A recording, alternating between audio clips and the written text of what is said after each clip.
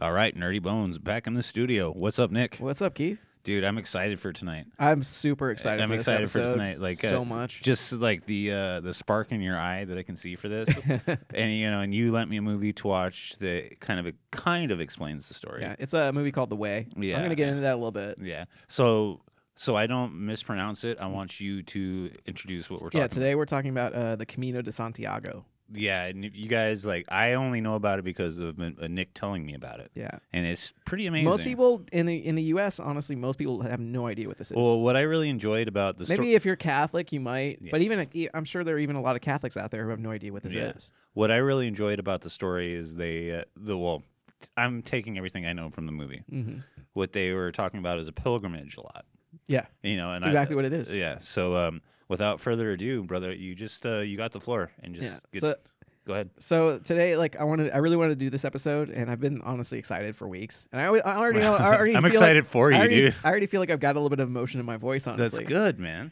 Because this is a very, very personal subject to me. It means a lot to you. This means a very more than most everything in my life. Well, in watching the movie, I was like, "Fucking Nick did this." Whoa. Yeah. Yeah. Oh, I know.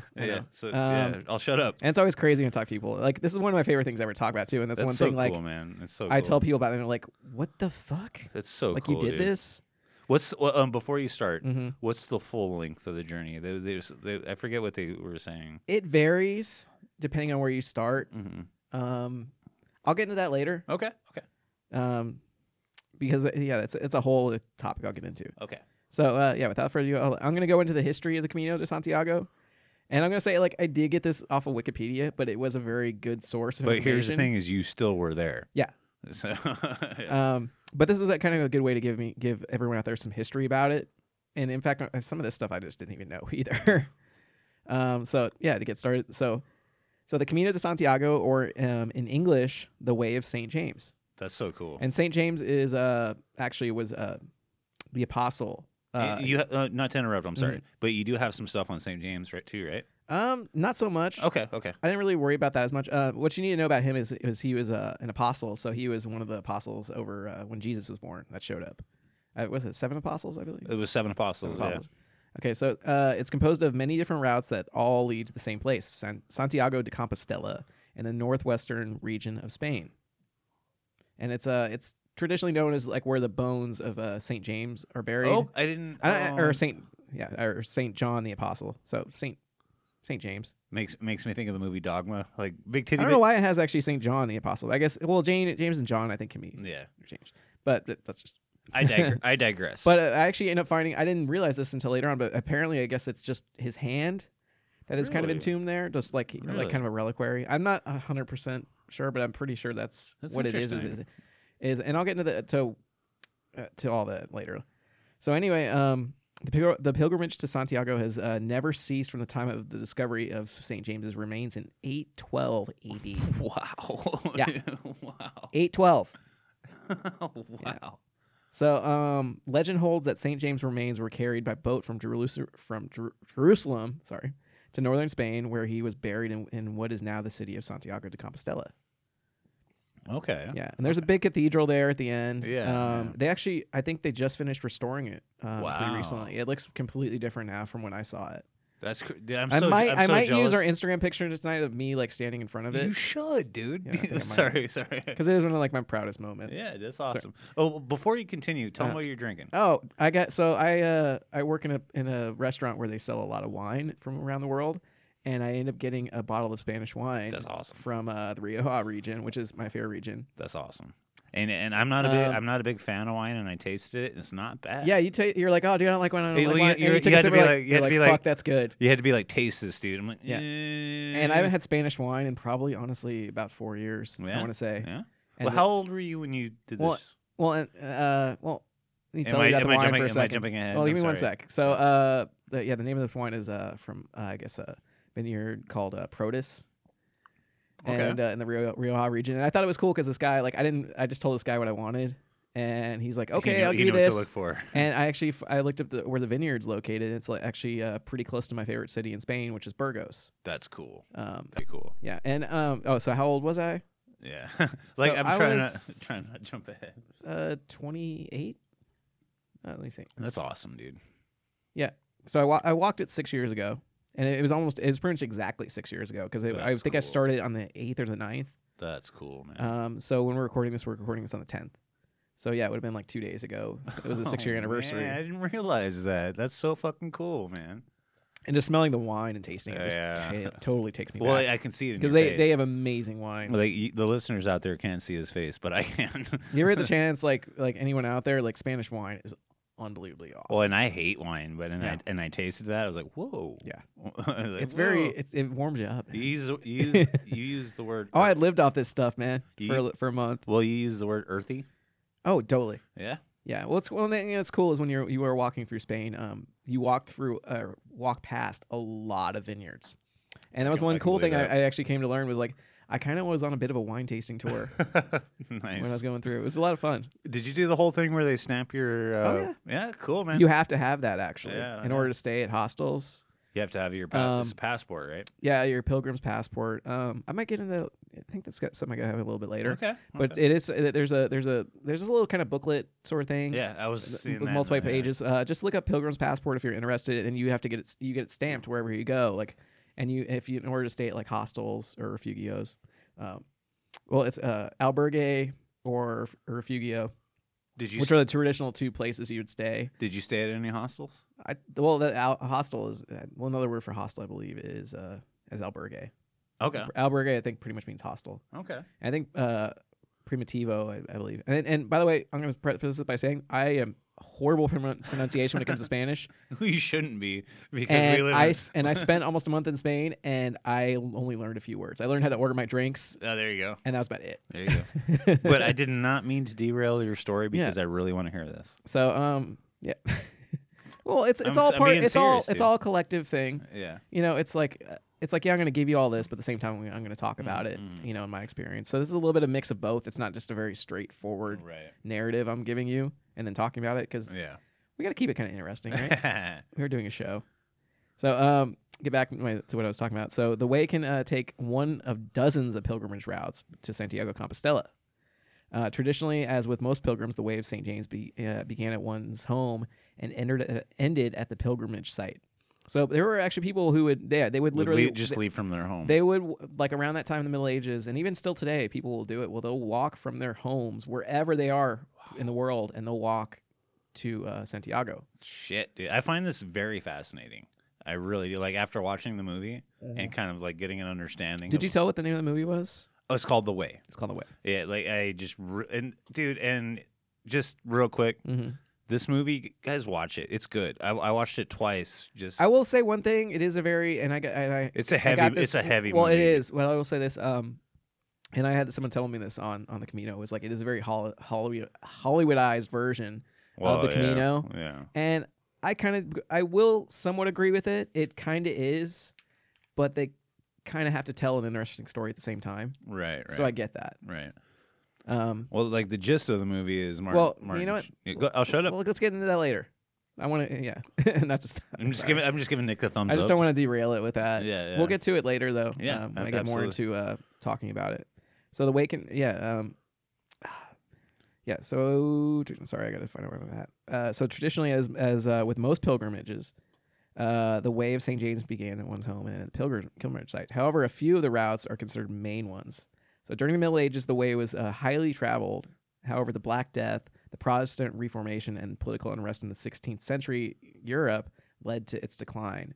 And by the 1980s, only a few hundred pilgrims per year registered in the Pilgrim's office in Santiago. And in October of 1987, the route was declared the first European cultural route by the Council of Europe. It was also named one of UNESCO's World Heritage Sites. And since the 1980s, the route has attracted a growing number of modern-day international pilgrims. And I want to say I actually looked at pilgrim. They actually have numbers of pilgrims because there's a pilgrim's office in Santiago. It's kind of off the church, off the cathedral, and you go in there and you get your what's called a Compostela. Okay, and it's a document. I've heard that word. It's a document showing that you completed. That's amazing. The Camino. Yeah. Well, at least the last 100 kilometers. I'll get into that. Yeah. I know a lot of things like I'll get into that. That's great. But in the 80s, like there were only like a few hundred who would walk it a year, and the last I saw, In fact, I could probably look it up. Honestly, I don't have it right off the bat. Like, so. you're. But the last I saw, it was around like 180,000, something like that. In fact, it might be higher. Well, like it's not quite the same thing, but one of the things I've actually been looking into because of like my whole Bigfoot obsession, I found a way to bring it in. But as like I've actually been looking into doing the Appalachian Trail. Yeah, I don't think it's quite as long as Camino. How long is it? I don't know off the top of my head, but like I know a lot of people that have completed it. Mm-hmm. But it's not nearly on the same scale of whatever. It's just no, it's because isn't that from like where's it from? Virginia to Georgia? Yeah, Virginia to Georgia, yeah. And it's the thing is there's just like markings the whole way. Mm-hmm. And is that the case in Camino? Yeah, it is actually. Along the most traveled routes, you actually have yellow arrows that point the way. Oh, and cool! There's a lot of little stone structure type things that point towards there. Yeah. And the symbol of the Camino is the scallop shell. Oh, it's like a yellow scallop shell that's kind of done in it can be like done in kind of like a blue background, or it can be like opposite. That's cool, man. But yeah, I actually have some numbers. I looked up. So in the 1980s, so say 1985, there was only 690. Wow. And you go into say just last year, there was 327,000. And the year I walked in 2013, there was 215,880. So you were one of that number. I was. Yeah, that's cool. It's actually kind of cool to say. Yeah. But it's only been going up in recent years, and it's only going to keep going up. Yeah. But the thing is with the Camino is there's so many different routes that you can take that it varies on which routes are busier. The busiest route is the Camino Francis, and it's the one I took actually, and that goes from Saint Jean Pierre de Port to Santiago, and that's the one route you walk that's the most popular, the easiest to get along. There's the most towns, there's most to do, and where you meet the most people. Here's my question. Did you stay at towns? Did you camp? What did you do? I didn't camp out. No, you stay in the little towns. That's so fucking cool, dude. And maybe the occasional city. That's so fucking cool, dude. Like the fact that you did that, like I'm jealous. Like I can talk about the hostel experience later. Yeah, I would love to hear that, man. I'll write that down real quick. Because it's at the end, just so we don't forget it. It's just really cool that you took that and did it. You know what I mean? Like, because like I've been camping for like 13, 14 days at a time, but I've never like walked that distance. Oh, I know, right? But continue. Let me find my spot. I don't mean to derail. There's another thing. So whenever St. James Day, which is July 25th. So that's actually one thing. It's a feast day. I'm guessing. I'm just guessing and we actually talked about that pretty recently. A feast day, for those who don't know, is a day of celebration. It's not a day you necessarily eat food. Yeah. But saints have feast days. Well, same thing with Patrick. And it's the saint. It's the day you celebrate that saint. Yeah. So whenever St. James Day, July 25th, falls on a Sunday, the cathedral declares a holy year or a jubilee year. Depending on leap years, the holy year occur in 5, 6, and 11-year intervals. The most recent were 1982, 1993, 1999, 2004, and 2010. And next will be 2021, 2027, and 2032. And in those years, the numbers like double. Oh, wow. Because the last one was 2010. So to give you some perspective, so in 2009, 145,000 people walked, and in 2010, 272,000 walked. Oh my god! But then in 2011, only 179,000 walked. Really? So that just shows you the jump, because people want to do it during like holy years, because that makes sense. More meaningful, I suppose. So the main pilgrimage route to Santiago follows an early Roman trade route. I didn't know that. Yeah, which continues to the Atlantic coast of Galicia, ending at Cape Finisterre, which is important to a lot of people, because it's a lot of people. And I'll probably add a little bit. I'm going to add a little bit more in a second. But a lot of people choose to go from Santiago and continue walking on to Finisterre. Continue on. You actually saw that in the movie. So although it is known today that Cape Finisterre, Spain's westernmost point, is not the westernmost point of Europe. There's a point in Portugal that it is. Cabo da Roca. Like I said again, my Spanish pronunciation is terrible. We should be better at it considering where we live, but it's okay. So, and the Romans called it Finisterre, I guess. I've heard that. Yeah. I've heard that. Yeah. Literally, but really what the point of it is literally it meant the end of the world or Land's End in Latin, indicating that they viewed it as such. That's like the end of the world. Yeah. It's where, like. So that's why a lot of people choose to walk to that point, was because it used to be considered the end of the world. That's crazy. Yeah. That's crazy. And I think I might have something on it later, but there's a really cool little thing on that with a U.S. president, actually. Really? Yep. So the earliest records of visits paid to the shrine dedicated to St. James at Santiago de Compostela date from the 9th century in the time of the kingdom of Asturias and Galicia. So Spain wasn't even a country yet. Wow. I don't believe. So there was it was still it wasn't the way you would see Spain now. It was the way I should say it. You were talking about the way it started off in what it was 800? Yeah.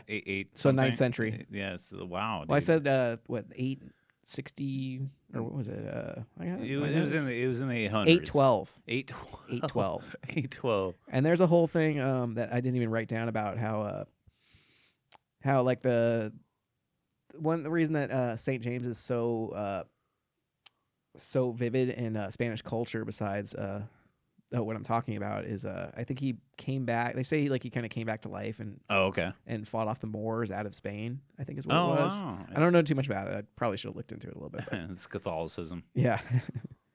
So let's see. So the pilgrimage to the shrine became the most renowned medieval pilgrimage, and it became customary for those who returned from Compostela to carry back with them a Galician scallop shell as proof of their completion of the journey. That's the reason they use the scallop. Yeah, the scallop shell, like I said, that's what you see on on the way as you're going, and people carry the scallop shell, and it's a symbol of the pilgrim of a pilgrim, or a pellegrino, I should say. Pellegrino. If you're walking the way, you were a pellegrino. That's cool. That's way cool. Yeah.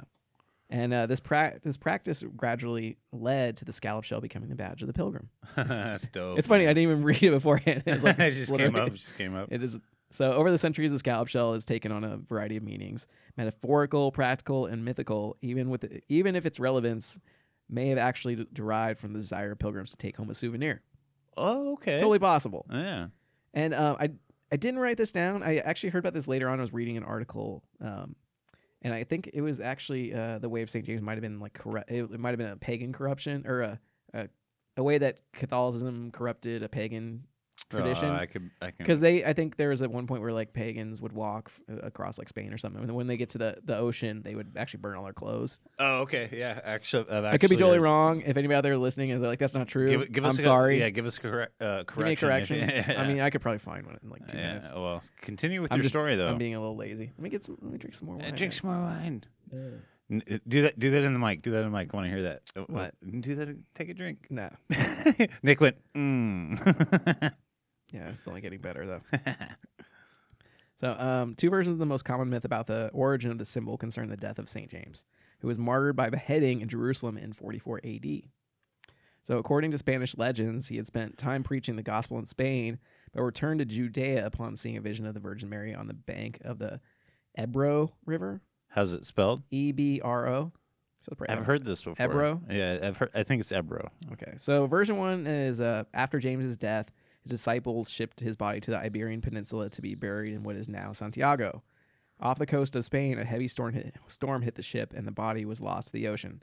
After some time, however, it washed ashore undamaged, covered in scallops. Holy shit. So that's one. So the second version is after James's death, his body was transported by a ship piloted by an angel back to the Iberian Peninsula to be buried in what is now Santiago. So it's pretty much the same thing on those, except one's piloted by an angel or captain. So the story basically is the body was protected. Yeah. So as the ship approached land, a wedding was taking place on shore. The young groom was on horseback, and on seeing the ship approaching, his horse got spooked, and the horse and rider plunged into the sea. Through miraculous intervention, the horse and rider emerged from the water alive, covered in seashells. Oh wow! So it was it seems like they use the shell as a metaphor for armor. That's kind of what it feels like. That's kind of what it feels like. Huh. I hadn't thought about that. Yeah. So from its connection to the Camino, the scallop shell came to represent pilgrimage, both to a specific shrine as well as heaven. And recalling Hebrews 11:13, identifying that Christians are pilgrims and strangers on the earth. I'm gonna repeat that again just because I kind of say it again. So identifying that Christians are, quote, are pilgrims and strangers on the earth. That's interesting. Because like I was raised Christian. That's actually, when you think about it more and more, it gains a lot of meaning, doesn't it? Like I was raised Christian, but my grandfather was a Catholic from Ireland. So, well, my mom kind of raised us Catholic. Okay. She kind of grew up in that. And then my dad he never was a churchgoer at all. Like he's like, I don't want to, because he was never like instilled with that. Like he was baptized Catholic. Yeah, I was too. But my grandparents never like made him go to church or anything. Right. I mean, I don't know the and whole like story. Growing I should ask my grandmother about that one day. Yeah, actually. like and growing up with an Irish Catholic preacher as a grandfather was kind of interesting. You know, like it was like I remember one time I was because he used to do sermons, and his whole thing was playing the organ. And I would like sit in front of it and like fuck with his organ and like just. You played In the God Davida? Yeah, I did. Oh, close enough. You remember that from The Simpsons? Yes, I do. Oh man! But I would play like some. Shout out to Megan. Right, shout out Megan. She loves The Simpsons. But I would like play some random ass shit, and he'd be like, "Oh, that's some music that Susa Savage based." Oh, yeah. Like, I'd get that all. I'd get that all the time from him. So, as a symbol of the Camino de Santiago, the shell is seen very frequently along the trails. The shell is seen on posts and signs along the Camino in order to guide pilgrims along the way. And if you want to know what it if anybody wants to know what it looks like, just look up Camino de Santiago, and you will find it. And here's the thing, like just in the middle of this story, such a cool story. Yeah, I might actually, you know what? I think I'll put one of those pictures of the posts on our Instagram.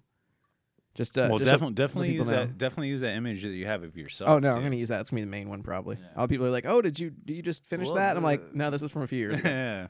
Yeah. So let's see. The shell is even more commonly seen on the pilgrims themselves. Wearing a shell denotes that one is a traveler on the Camino de Santiago, which I already alluded to. So most pilgrims receive a shell at the beginning of their journey and either attach it to them by sewing it into their clothes, or wearing it or onto their clothes, or wearing it around their neck, or simply by keeping it in their backpack, which is what you actually most see is people having it on their backpack. Right.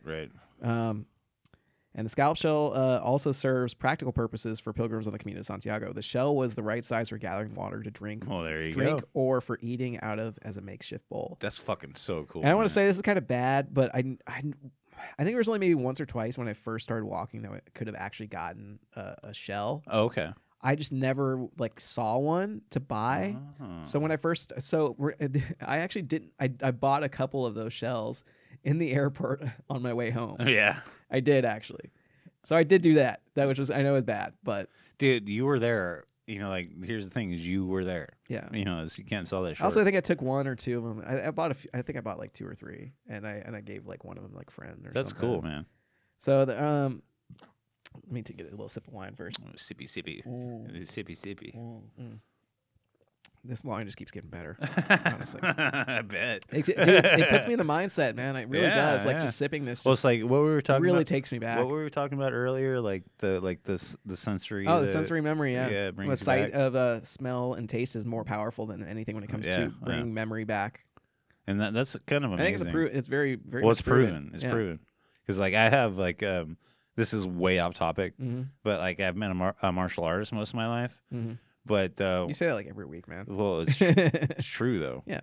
But anytime I step into a dojo, there's this thing about the smell. Oh yeah. Of a dojo of people sweating. It puts you in a mood. Yeah. It gets me. It's like I'll be nervous and I'll step in there. And I'm like, whoa. Like that smell hits you and all right, I'm ready to go. Yeah, I'm ready to go. No, totally. Yeah, I know it's off topic, but that's kind of what I try to equate it to. The smell of the sweaty mats and the steam in the air of people sweating. Oh yeah, dude. So yeah, continue. I'm sorry. So the earliest recorded pilgrims from beyond the Pyrenees.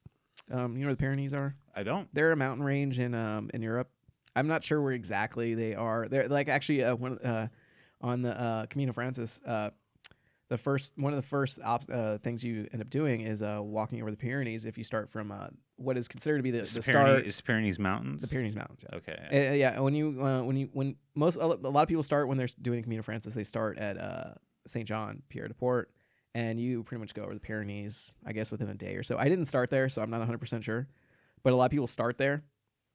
And I think it's 800 kilometers, about 500 miles. Okay. Around five. My math could be off. I bet I've walked. But I think it's around 500 miles from there to Santiago. I bet I've walked 500 miles in like the last 3 years. Right.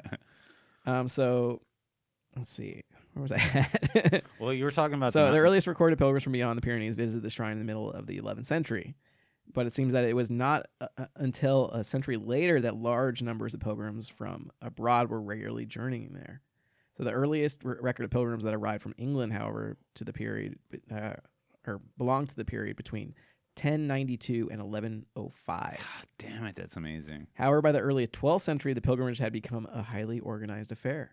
Yeah, I can see that. Yeah, and one of the great proponents of the pilgrimage in the 12th century was Pope Calixtus II. What year was that? Do you know? Well, it was 12th century. Okay. So it was early 1100s. Okay. So who started the Compostelian? That's kind of a weird word. Yeah, but that's the way I have it spelled is Compostelian Holy Years. So that's when you get when I talk about the Holy Years. Yeah. The feast days. So the official guide in those times was the Codex Calixtinus. Oh wow! I might be saying that wrong, but codex is Codex Calixtinus. Yeah, codex is a very common word in that kind of stuff. And that was published around 1140.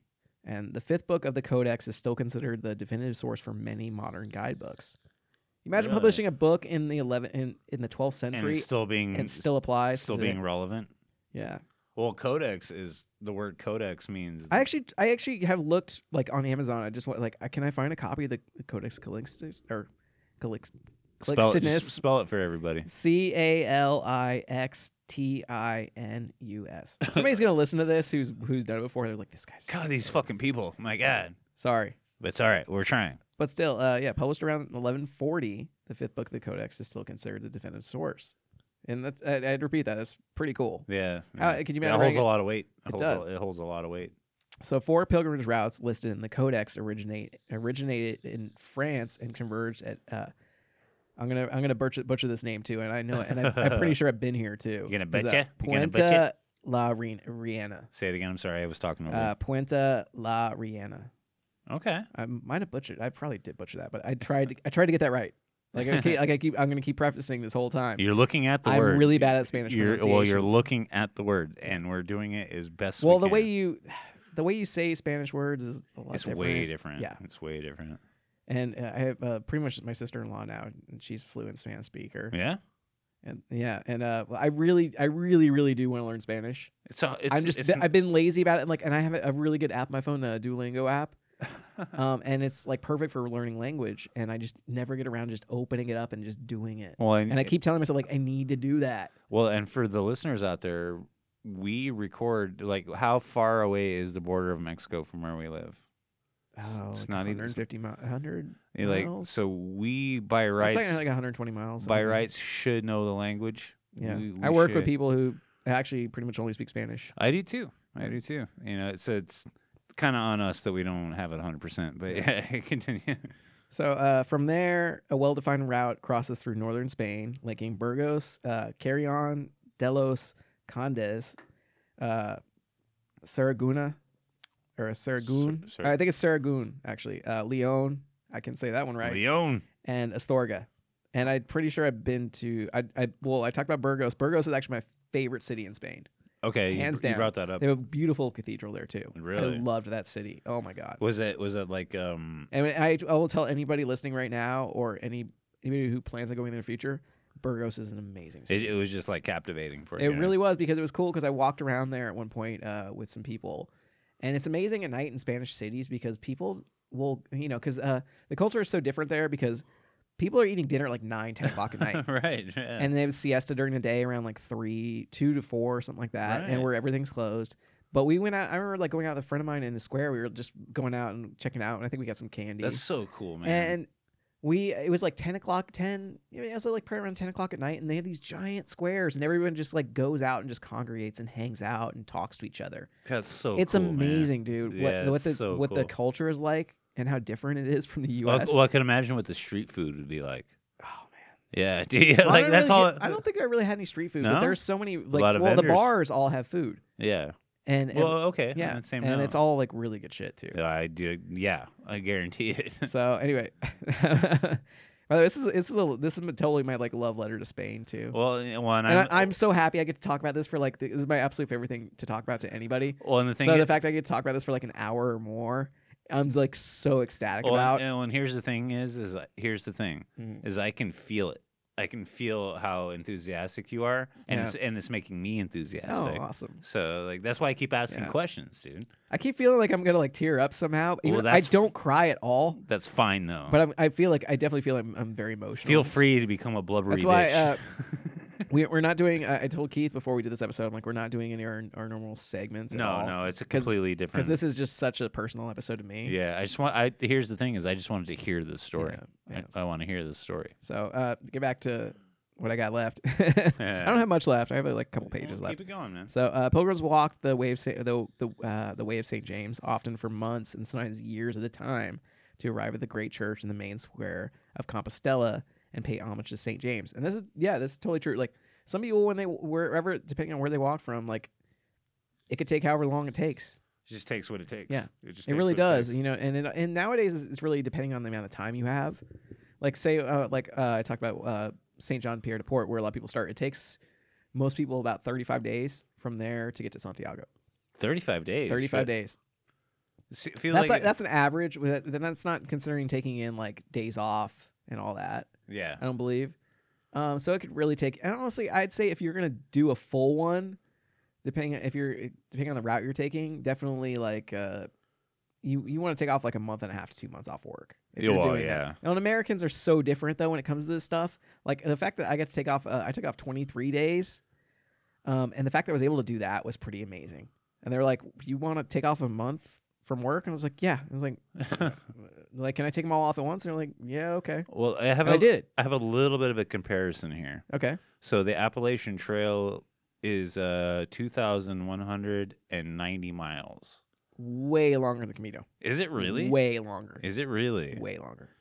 So I was like, as you were talking, I just kind of like Googled it, but it's I'm looking at. I'll Google like how many miles it is. Yeah. Well, I'm just trying to like make a comparison. Like trust me, I'm not like putting one over the other. I'm just trying to kind of like understand, because I know several people that have actually done the Appalachian Trail, and that's where you see a lot of Bigfoot. But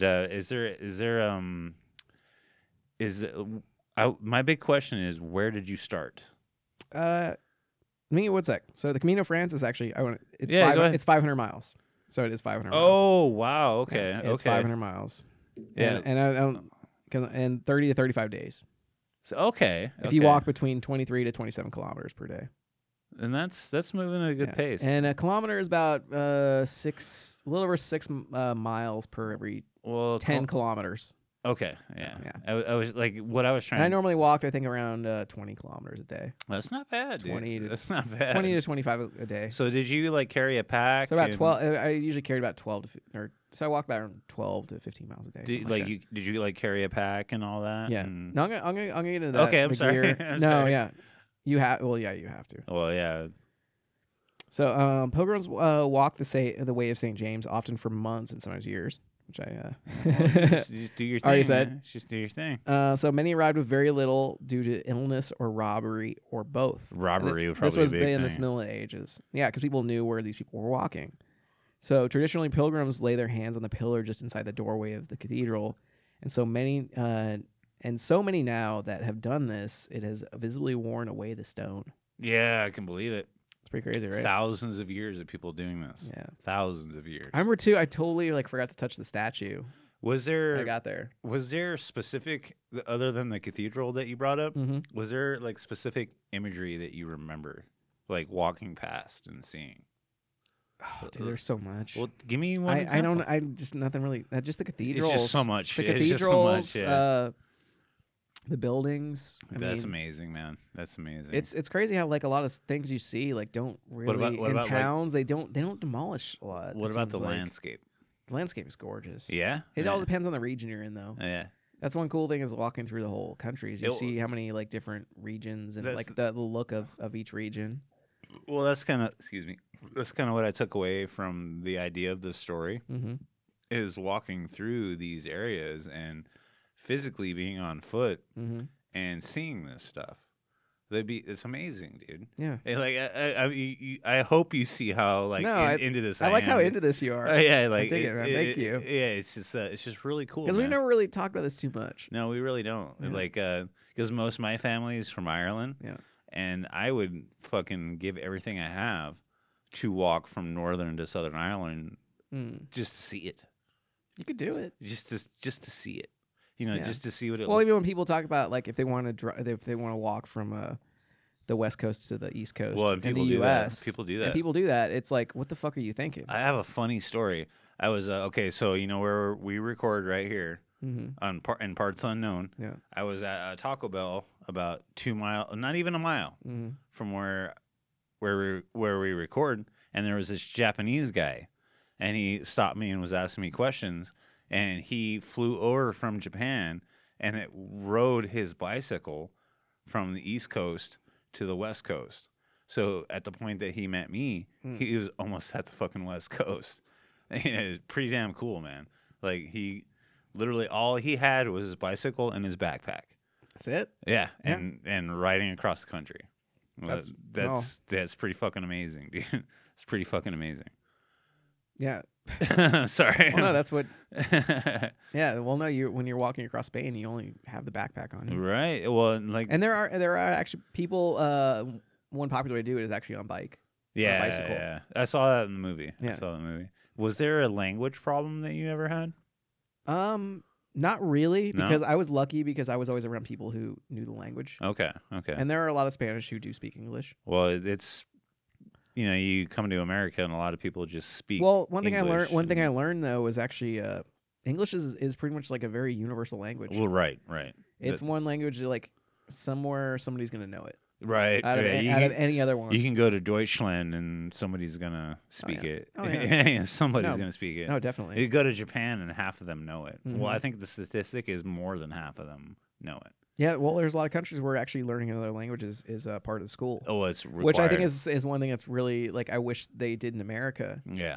Was I wish we actually and I'm not saying when we're in high school because I think in high school you just don't really think about it anymore. But I think in like elementary school, I think it would be awesome if they were teaching kids how to speak another language. Well, if they taught us, but people will start bitching about it because it's like politics, like and one of the most common spoken language, second really probably most common spoken language in the U.S. is honestly probably Spanish. Exactly. But if you were to start saying in school systems, hey, our you need to start teaching our elementary school kids some Spanish, you'd have some huge outcry like, what are you doing? What are you thinking? Our location in particular. I'm sorry to get political. No, it's fine. Like in our location in particular, it should have been mandatory. But that's one thing. But and I am kind of pointing out something about the Camino is like you meet a lot of people from other countries and they know English. And I always actually remember this great joke. This is one of the few things I remember, like a really great joke from the Camino is what do you call someone who speaks one or what do you call someone who speaks three languages? Trilingual. What do you call someone who speaks two languages? Bilingual. What do you call someone who speaks one language? American. I love that joke and it's totally true. And everyone is like, yeah, you're right. Actually, you can't argue with that. So I derailed we derailed for a little while. But that was a good. Continue. Yeah, continue. We're throwing the history of the commentary. I'm having fun talking to you about this. Oh, thanks, man. Yeah. So this has been a fun conversation so far. Continue. So get back to my notes after like 5 minutes. So the church employed a system of rituals to atone for temporal punishment due to sins known as penance. So, according to this system, pilgrimages were a suitable form of what is this word? Expectation. Yeah. It's expectation. Yeah. Yeah. For some temporal punishment, and they could be used as acts of penance. I actually know that word. Yeah, and they can be used as acts of penance for those who were guilty of certain crimes. And this is as noted in the Catholic Encyclopedia. Yeah. So there was actually, there are, it actually have a little bit later on. I'll wait until I get to later on because I'm pretty sure I have it in there. With my grandpa being a Irish Catholic preacher, expectation was basically repenting. I'm glad you know that word. Well, it's repenting for something. What was what was one word we had like alls or I don't remember. But like ALES. I know what you're getting alms. at. Alms. Yeah. Alms for the poor. Yeah, alms and for the I didn't poor. know that word, and you did. But expectation in the Catholic is it's basically repenting for something you did wrong. Nice. Say you cheated on your wife. Mm-hmm. That's well, no. Here's one thing about the Camino, and I don't think I wrote this down, but it's been said if you walk the Camino, you when you get to the end, that all your sins are forgiven. I got that from the movie. Mm-hmm. Yeah, I got that from the movie. Yeah, and that's why they had prisoners do it. It was a way of atonement, I believe, or penance, as I put down. So in the registers of the Inquisition at Carcassonne, we find the 4 following places noted as being the centers of the greater pilgrimage to be imposed as penances for the graver crimes: the tomb of the apostles at Rome, the shrine of St. James at Compostela, St. Thomas's body at Canterbury, and the relics of the 3 kings at Cologne. Dude, like I wish you could see it. Well, I bet you do see it in my face. I'm just like, dude, shit. Yeah. I'm just interested. I love this. Well, this is what I read. I honestly don't know what these other things are. Here's the thing: is I'm very intrigued by this story. Although I would kind of like to see the apostles at Rome. Yeah, kind of curious what that is. Yeah, well, I'm just intrigued by the story. And we love history, man. We love history yes, so we much. do. Yes, we do. And here's the thing: is the fact that you were there. Like I'm, like you can see it in my face. I'm like, yeah. I wish you guys could see me. I'm like, so there is doing the thinker. So there is still a tradition in Flanders of pardoning and releasing one prisoner every year under the condition that, accompanied by a guard, the prisoner walks to Santiago wearing a heavy backpack. Wow. What? I'm not sure where Flanders is. I've never. Let me look. All I know about Flanders is The Simpsons. Ooh. It's a guy named Ned that goes Oakley Dokley. Let me see if I can maybe find it real quick. So it's a town? That's what I'm guessing. I've never heard of that before. And then, like with my grandfather, like with the Irish culture, it's carved into your brain for the Catholic stuff, and like penance and like that's kind of what makes sense for me. Is like you do something wrong, just kind of makes sense, and that's kind of why I'm like gravitating toward it. Yeah, like, that kind of like makes sense. That like this is something like say you fucked up. And like, what's that lady in the movie that she's doing it to quit smoking? Yeah, you know, I can't really find it. There was a history of Flanders and like a Flanders War or something. Or well, Flanders is probably Spanish something. Netherlands. I don't know.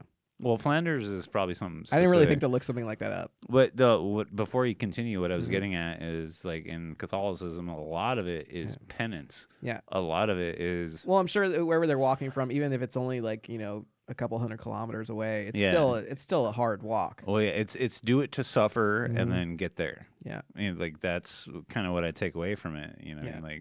Like my grandfather in particular was fire and brimstone. Yeah, like the wrath of God will come down on you. Like it's pretty rough, dude. So this is when I wanted to come back to. Go for it. Let me get a little sip of wine. I'll take a sip of beer. I'm loving this wine so much. So during the War of American Independence, sorry, I alluded to this earlier, American president John Adams. Oh, John Adams was ordered by Congress to go to Paris to obtain funds for the cause. He wasn't president yet. This was during the Revolutionary War. What was that year? Well, in the 1760s, 1770s. Okay. Yeah. Well, the Declaration of Independence was signed in 1776. Yeah. Okay. So in the 1770s, I guess. Oh, I actually do have the year. You have it written down. I do actually. I just asked you too early. Yeah, that's what it was. You did. You son of a bitch. Me, son of a bitch. So his ship started leaking, and he disembarked with his 2 sons in Finisterre in 1779. Yeah, and as you remember earlier, Finisterre was considered the end of the world. Right. And so from there, he proceeded to follow the way of St. James in the reverse direction of the Pilgrim's route in order to get to Paris overland. Shit. So yeah. So, but he did not stop to visit Santiago, which he later came to regret. Really? Yeah. So he actually did the reverse Camino, which actually a lot of people. That sounds like a sexual position, but continue.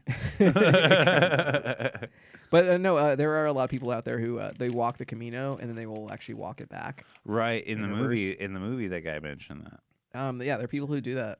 I just couldn't imagine doing that myself, dude.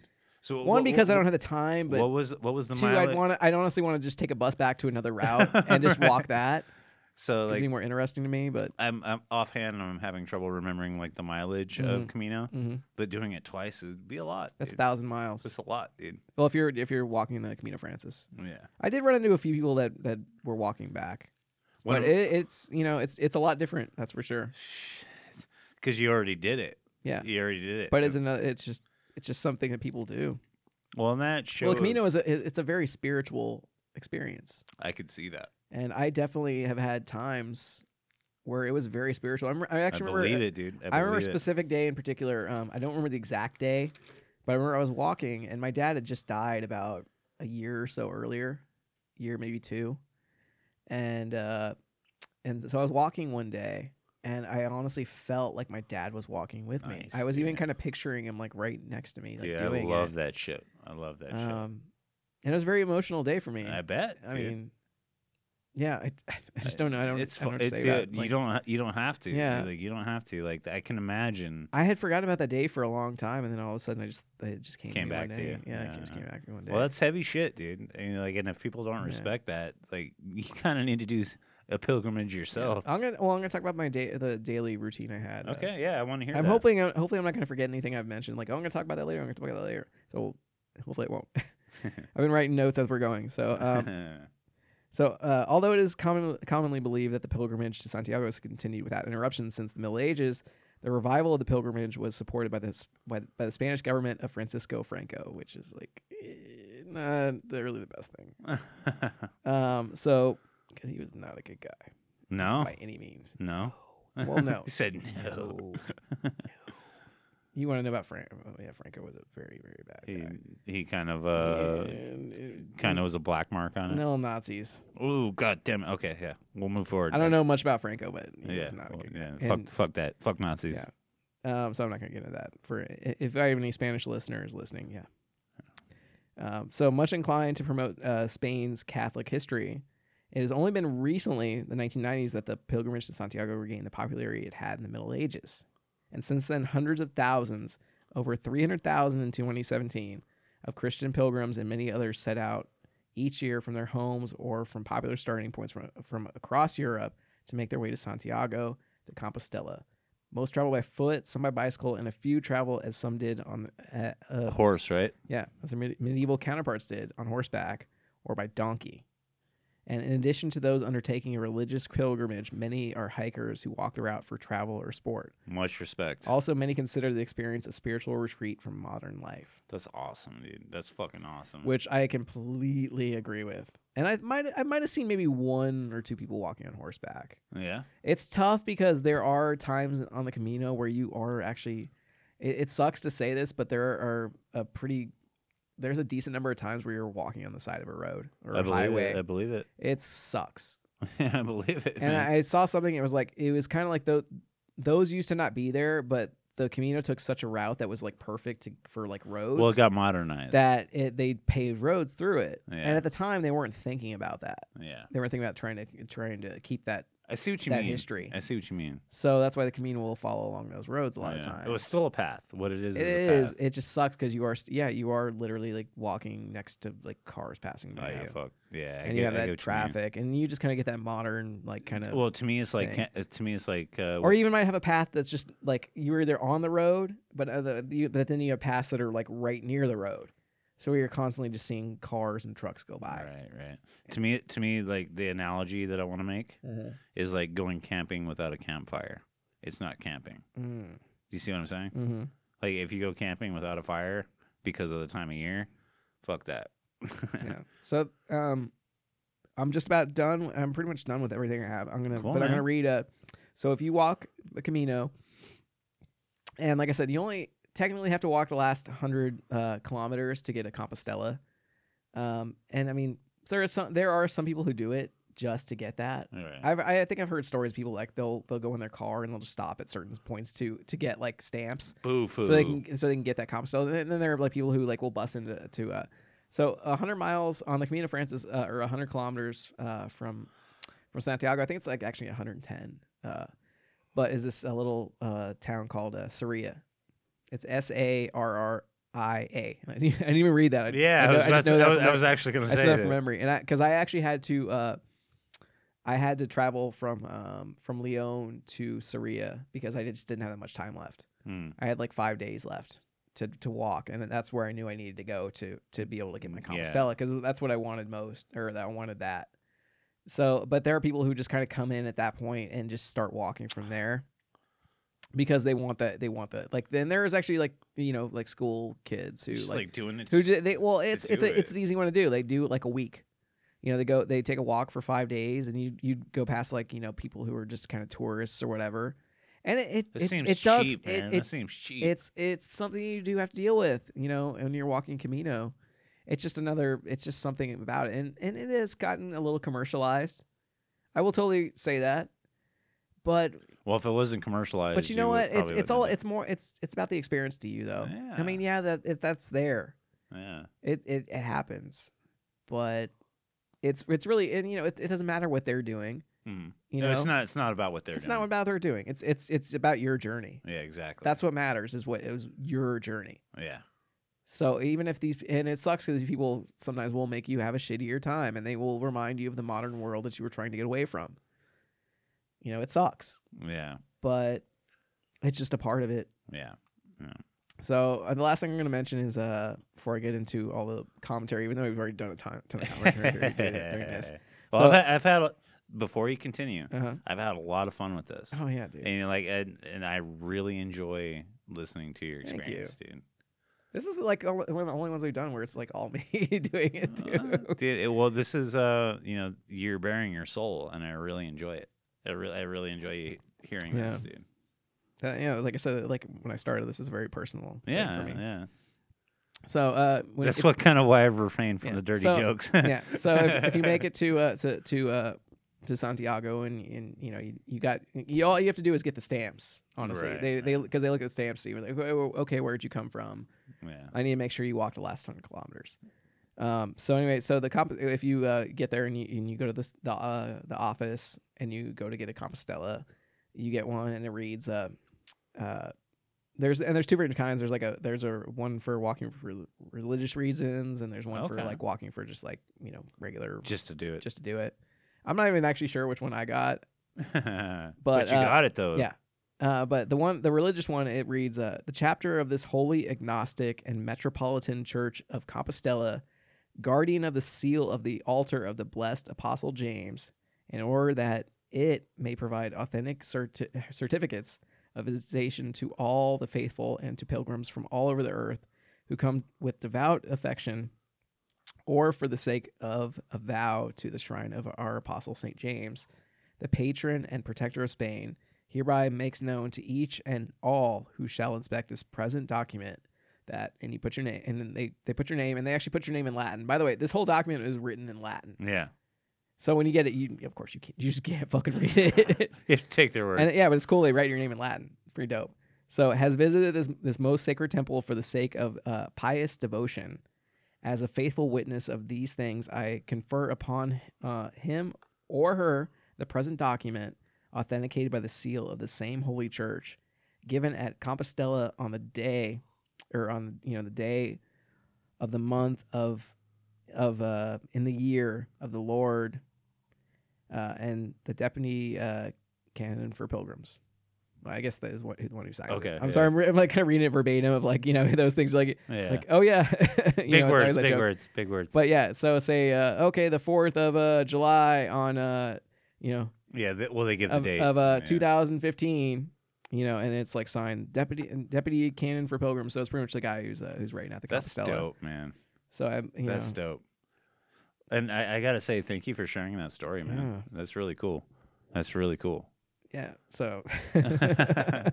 Well, and I realize it holds heavy with you. I definitely get that. You know, and that's and honestly, getting the Compostela was, to me, it was pretty much the most important document I ever received. I believe in my it. life. I can honestly get a diploma or certificate from a university, and it would not be as important to me. Yeah, I believe that. I believe that. Yeah. Cool. Well, that's. I mean, I really wouldn't know until I held like a university degree, but I know it wouldn't have that same impact. Well, it wouldn't have the same. You know, forgive me for putting it this way, but it wouldn't be the same spiritual impact. No, not at all. It wouldn't hold the same weight. Like, you know, like even if you got a doctorate it wouldn't hold the same weight for you. What it would be? No, not at all. Do you get what I'm saying? Oh yeah. It wouldn't hold the same exact weight. No, not at all. So now we almost made an hour Yeah, so far. yeah. So but now this is normal where we normally kind of break right. and go into stuff. But now I'm just gonna go into more commentary now, and I hope you've enjoyed it so far, and I hope you continue on and maybe learn a little more of what my life, because this is gonna be all about like what my experience was like. Mm-hmm. I've already been talking about it, but this is honestly just gonna be focused on that. Mm-hmm. So I hope you enjoy it. And the first thing we're gonna get into is the many routes you can take Okay. on the Camino de Santiago. So like I referred to before, the busiest route is the Camino Francis. Yeah, you just recently showed me a map. Yeah. Pretty interesting. It goes through pretty much all of central Spain is the Camino Francis. What's really cool is there's more than one way. Or actually I should say like the northern Spain, or closer to northern, but because it goes through like Pamplona, Logrono, Burgos, Leon, Okay. Astorga, but then the other ones that are the longest one is the Via de la Plata. I know I'm saying that wrong. Plata. There are actually people who walk the Camino Francis. They actually will walk it from Paris. I didn't bring that before. Yeah, there are actually people who do walk it from Paris. Walk the Camino from Paris. Fuck. Yeah. It takes a badass motherfucker to walk that long. Yeah, and then there's the Camino del Norte, which is along the northern coast of Spain. Okay. Which I'm gonna get into a little bit later when I'm gonna talk about doing it again. Mm-hmm. The Camino Inglés, or the English Road, which is the shortest Camino. Kind of makes sense. I think it's like a northern tip of Spain. And then the Camino Portuguese, which is from Portugal, like I think it's like the bottom part of Portugal. Yeah, Still a long walk. yeah. Well, no, it actually isn't. I guess it isn't that long, and I've heard it's actually a really, really nice Camino to take. Yeah. I've heard very, very good things about that one. And then there's the Camino Primitivo, which is actually the original Camino. Oh, okay. That phrase. Which it's referred to as the original Camino. Well, that makes sense. Yeah. That makes sense for that name. Yeah. And I think you can actually do that one in like a week or so, maybe, really? or maybe 2 weeks. I feel like I think it's a shorter one. Well, it might be from watching the movie, but I feel like the walk should take so much longer. Yeah. Well, and like I said, it all depends where you start. And actually, that was one thing I didn't even talk about was where I started. Yeah. But we'll get to that. Because that was one question I didn't answer when you asked. I did ask. So there's Camino Finisterre and Muxia, or Muxia. Muxia. I can't say it right. Yeah, I don't have any idea. But people will go from Santiago to there. That's where they'll finish like their Caminos if they want to like make it to the ocean. Okay. And then there's the Camino Madrid, which starts out in Madrid. That's like the middle of Spain, right? Close to actually. Yeah. Yeah. Well, like, and there's honestly like a few more I could totally like. There's a lot. So I'm just curious what a Viva de Plata is. Well, like the big question, like I just don't have time to even look through all these. Well, the big question that I have, like you brought this up, Mm-hmm. but I want to ask you what inspired you to do it. Am I jumping ahead? No, actually, you're not. You're not. I want to ask what inspired your journey. So what inspired me was actually the movie, The Way. Yeah, I can believe it. And I can believe it. I think that was actually and I think for a lot of people, that was the first the exposure they had to the That's my first exposure, other than you telling me about it. No, definitely. I honestly, you asked me earlier, like, how'd you hear about this movie? And I honestly couldn't remember. It's such a good fucking movie, man. I honestly couldn't remember, and I honestly think I'd probably just watched on Netflix randomly. When you've told me about it before. Yeah, I think it was just something that was on Netflix, and I just watched it, and it was weird because I watched the movie, and I instantly was like, I want to do that. Yeah, so it gave you a spark. It really did, and it's really strange for me because I even said it to my roommate at the time, who's still one of my best friends in the world. And I told him, I was like, dude, like, I'm gonna do this. Like, I'm gonna walk this. Yeah. And I might have had him watch it, I don't remember, but he's like, "Oh, what is it?" And I was like, "Oh, it's this walk through Spain." He's Right. like, "What?" And I was like, "Yeah." But you followed and I through. was like, You followed through. Yeah, You did and- it. Well, yeah. And so I'll tell the rest of the story. Like, so I decided, I was like, I'm gonna do this, and I never had anything like that in my life. It was just something that I was like, I knew I needed to do it. Yeah. And I know it's like one of those kind of cliche stories, but it was just something I saw it and I was like, I want to do that. And I'd never done anything like that before in my life, ever. Well, yeah, and it's kind of an amazing thing. And Like you just did it. And I will say, like, the movie is it is totally Hollywoodized a little bit, and I think I might have said that earlier. Yeah, you did. Yeah. Okay, I couldn't remember if we recorded that or not. Because if you watch the movie, it's like it definitely has like certain parts of different routes. I can tell are from different areas. Are you familiar with any of the areas in the movie? Maybe a couple. Yeah. Not many though. Like I kind of didn't recognize them. Okay. I think I think they just kind of went to where like it just looks cinematically best. That makes sense. Yeah. Which is it's a movie. It's I don't a fault them for that. It's a movie. It's But a you know what? movie. The overall theme of the movie and the story, and actually the biggest thing I think they got right was the companionship you feel with other people. I was gonna get on that because they got that right. Yeah. Completely. Where you hook up with people that are just at the same point that you are. Yeah. Yeah, and that That- I picked up on that. You meet so many people from all over the world. Yeah. I would normally eat dinner with people from like 5 different countries. That's cool. And I always thought dude. that was fucking amazing. Yeah, that's so cool, man. You That's know? so cool. I'd meet someone from this country like 1 hour, and the next country meet someone from another country, and the next hour I'd meet something from another country. I'd all of a sudden just sit down and have a drink for like at noon. I'd be like, oh, I want a glass of wine, and they'd be like, oh, where are you from? You just meet someone at a bar while you're walking the Camino. It's like, oh, where are you from? Oh, I'm from Sweden. I'm from Australia. Yeah. I'm from Korea. I guess there's actually a lot of people from Korea who walk it too. Well, I know, when you were saying that, I noticed earlier instead of saying Germany, I said Deutschland. Yeah. But that's just Germany. That's just like the word I'm. Switzerland. I yeah. met people from all over the world. Yeah. I would that's normally eat dinner amazing. with people from like 8 Yeah. different countries and loved it. Well, and like the handful of times, I'm just kind of piggybacking on what you're talking about. The handful of times I've got to go to Ireland to hang out with my family, it's so crazy. No, it's, I even met it's so crazy to like. I had Hang an out. Irish guy who actually I had long hair and he convinced me to cut it, and I've had short hair ever since. Really, Yeah. really, An Irish guy. Yeah. really. Like what I was getting at is like going and hanging out with my family. They're so different. Yeah. They're so different. Yeah. Like That was one thing I learned actually was how many different accents there are dude, in Ireland. it's not even funny. It's crazy. Like I have a cousin. Well, I learned about dialects too. Yeah, We don't think of dude. dialects in the U.S. at all. Like there's really no dialect. There's no dialects in the U.S.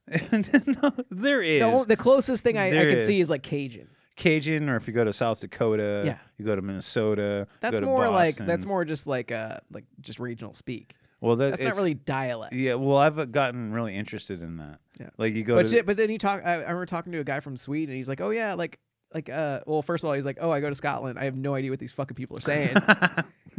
I'm always actually really good about picking out like being able to hear, Scottish know accent? I've always been able to. I've always been really good about knowing what Scottish are saying. Yeah. Even though I've never actually been there, but that they were then talking about it. Yeah, they were like, oh yeah, we're from Sweden, and there's like a certain place there are certain cities we can go in Sweden where we have no idea what they're saying. Exactly. Like Well, in the Galician region of Spain, they actually have their own language in Galicia, and then even in the really? Basque region of Spain, they even have like their own language. And the Basque Yeah. people in Spain, I actually learned about this last week.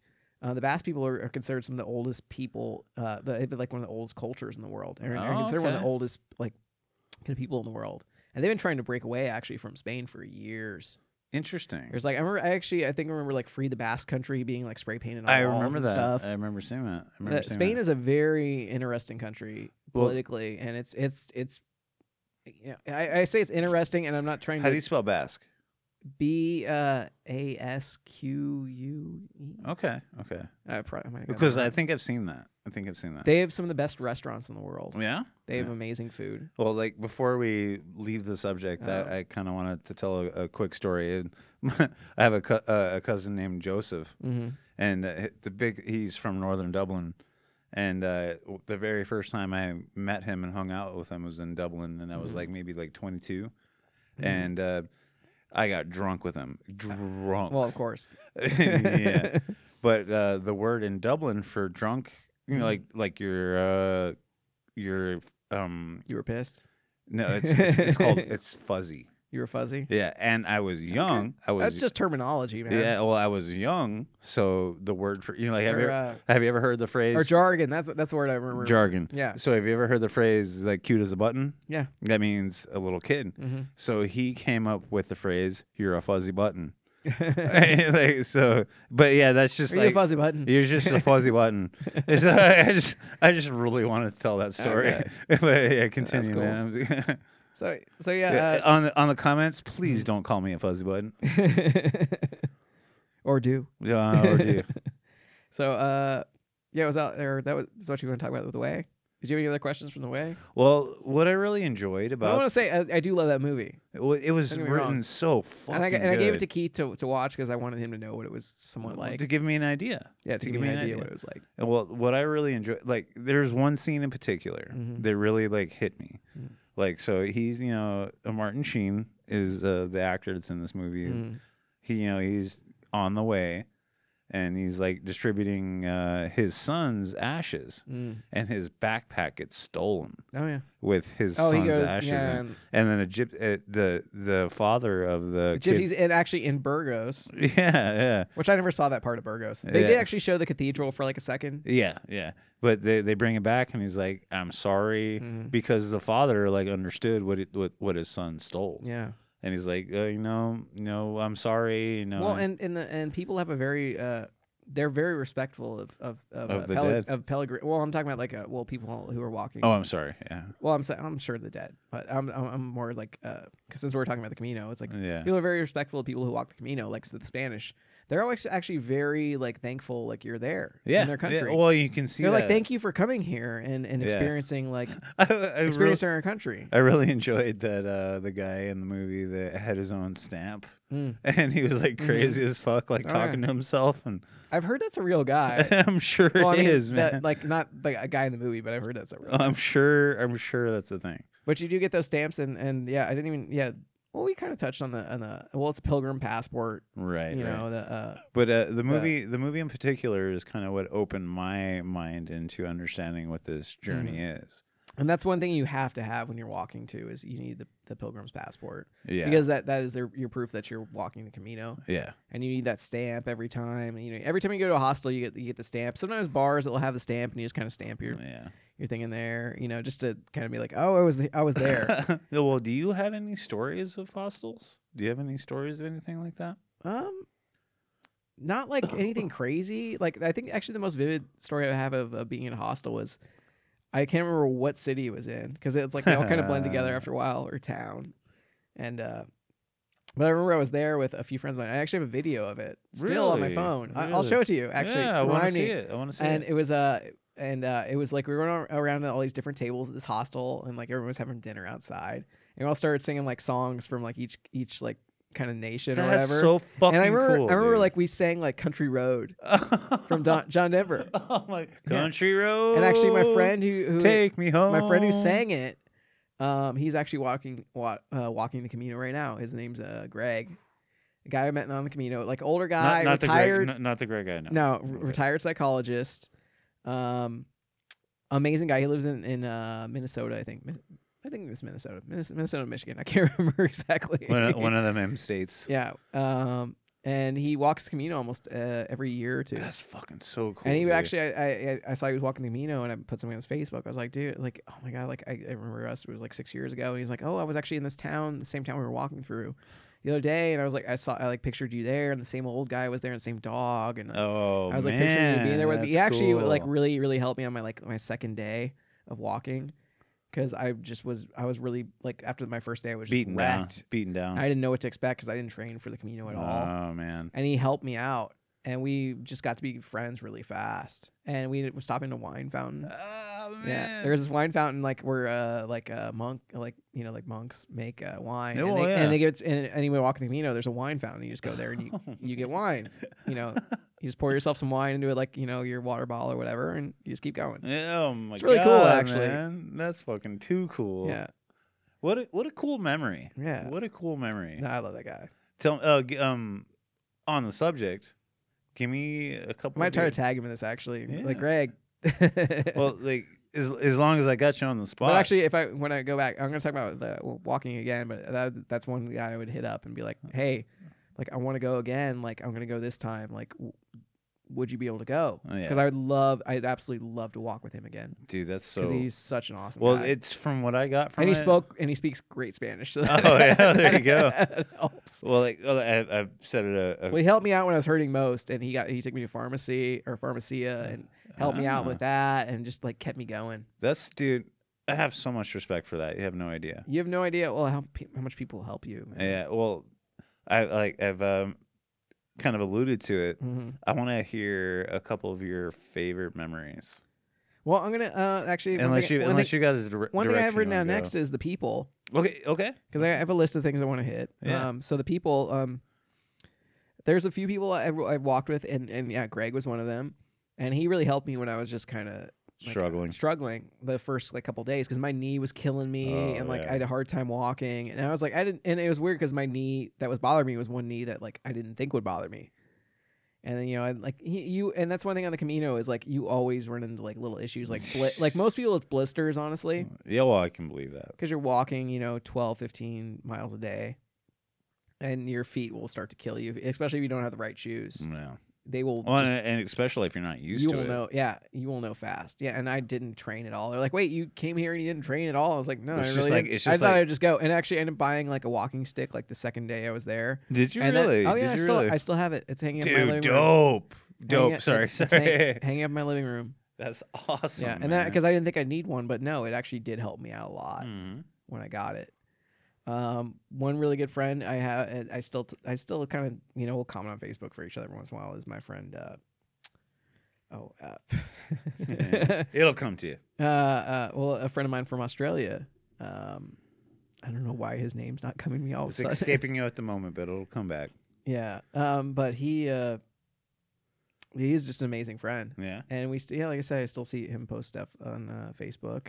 Well, and that's cool that you managed to make those connections with people. Yeah.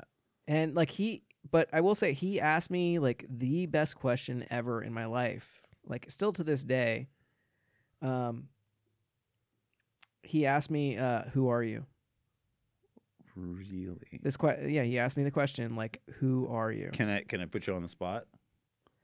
It's funny because it took me a long time to answer that question. Right. It took me actually by the end of the Camino, I was able to answer it. Okay, so what was your answer? I cannot remember. Okay. But he asked me like, who are you? He's like, I got posed this question by someone else. And he's like, I couldn't answer it. And he's like, but I'm going to pose you this question while you're walking and think about it. He's like, you don't at all have to give me this answer right away, but think about it through this whole for your journey. I couldn't answer that question. And he asked me, who are you? That's dope, man. That's deep as fuck. Right? Close to the mic, deep as fuck. Like I couldn't right now. I couldn't answer that question. That's kind of amazing. That it's kind of cool that he had the mindset to ask you that question. Oh, definitely, dude. Just very cool, man. And I've said this more than once over this podcast. Like, I can't begin to express how much respect I have for this experience. Like, I'm jealous that you had it and I didn't. Dude, I honestly can't wait to do it again. Well, I'm going to do the Appalachian Trail, but it's completely different. Another friend of mine had actually a guy named Franz. Franz. Yeah, Franz. Fucking amazing guy from I think he lives outside Amsterdam. Okay. And one thing, we'll go there with the people from was it which country would that be? That's Deutschland. That's Germany. No, not Germany. You're talking about Amsterdam? Yeah, like that. Yeah. I'll just click on his name real quick. Thinking of Netherlands? Yeah, the Netherlands. I was like, yeah, exactly. Yeah, actually in the Netherlands they learn like 5 languages. Yeah, because not many people speak their language. Well, because it's such a small area. Exactly. So they learn like 5 languages. And now I'm all of a sudden finding it's Paul. My friend Paul Mullins. Shout out Paul Mullins. He's the Australian guy, and I actually always tell people Australians are the coolest fucking people in the world. Yeah, I have a hard time hands down. And I've always wanted to go to Australia. I really hope to one day to go to Australia. I would like to go, but it's like a fucking 24-hour flight. Oh, I know, it's crazy, right? But yeah, him, Greg, Franz. Actually, Franz came to see me once in Vegas when I still lived in Vegas. We hung out for the day. Well, that speaks to the connection. It's unfortunate because he I saw just recently because he was commenting on a Greg's post on being on the Camino, and he said I guess he just had his hip replaced. Oh, ouch, ouch. So he can't walk. But he's a really spry old guy, though. I gotta say, when I walked him at the time, I'm just really, really great guy. Well, that speaks to the connection you guys have. I met this really great Italian guy named Tommaso. Tommaso. Yeah. What a dope ass name. Yeah, he's Tommaso. really great guy. Really good photographer, but he never actually fucking edited the photos he took on the Camino. But really good photographer. Nice, man. Nice. Just there was a girl named Julia, and she sent me a message about on Facebook, like, hey, I'm not on Facebook anymore, but here's my Instagram handle. And unfortunately, the message like disappeared. Oh. Because she got off Facebook so fast, and I didn't say. And since I wasn't on Instagram, I didn't save her handle. So I want to fucking find it because I really, really liked that girl a lot. Yeah, cool people, huh? She was such an amazing person. Yeah. I need to send my friends some messages, be like, hey, does anybody have her Instagram handle? Need to reconnect. Any way to get a hold of her, because I really want to get a hold of her again. Yeah. And because I just don't think I'll ever be able to again, because she sent me that message and then I just didn't reply or anything. And right. Yeah. Sorry, I got a little sad there for a second. Well, dude, maybe I'll find it again. That's we might be waxing. I probably put that on I put a Facebook post up about this. Right. I would like, if anybody knows where Julia is, please let me know. We might be waxing emotional about this episode, dude, but I'm happy to do that. I've said this 5 times. But here's the thing now. It's like about all my friends I'm talking about. I met them 6 years ago. I've only seen one of them since that time. But they're still in your mind. But they're still in my mind, and I still are friends with them on Facebook, and I'll comment on their stuff, and I still know them. Yeah, it made an impact. After 6 years, I only knew them for at times maybe only a couple weeks at most. Exactly.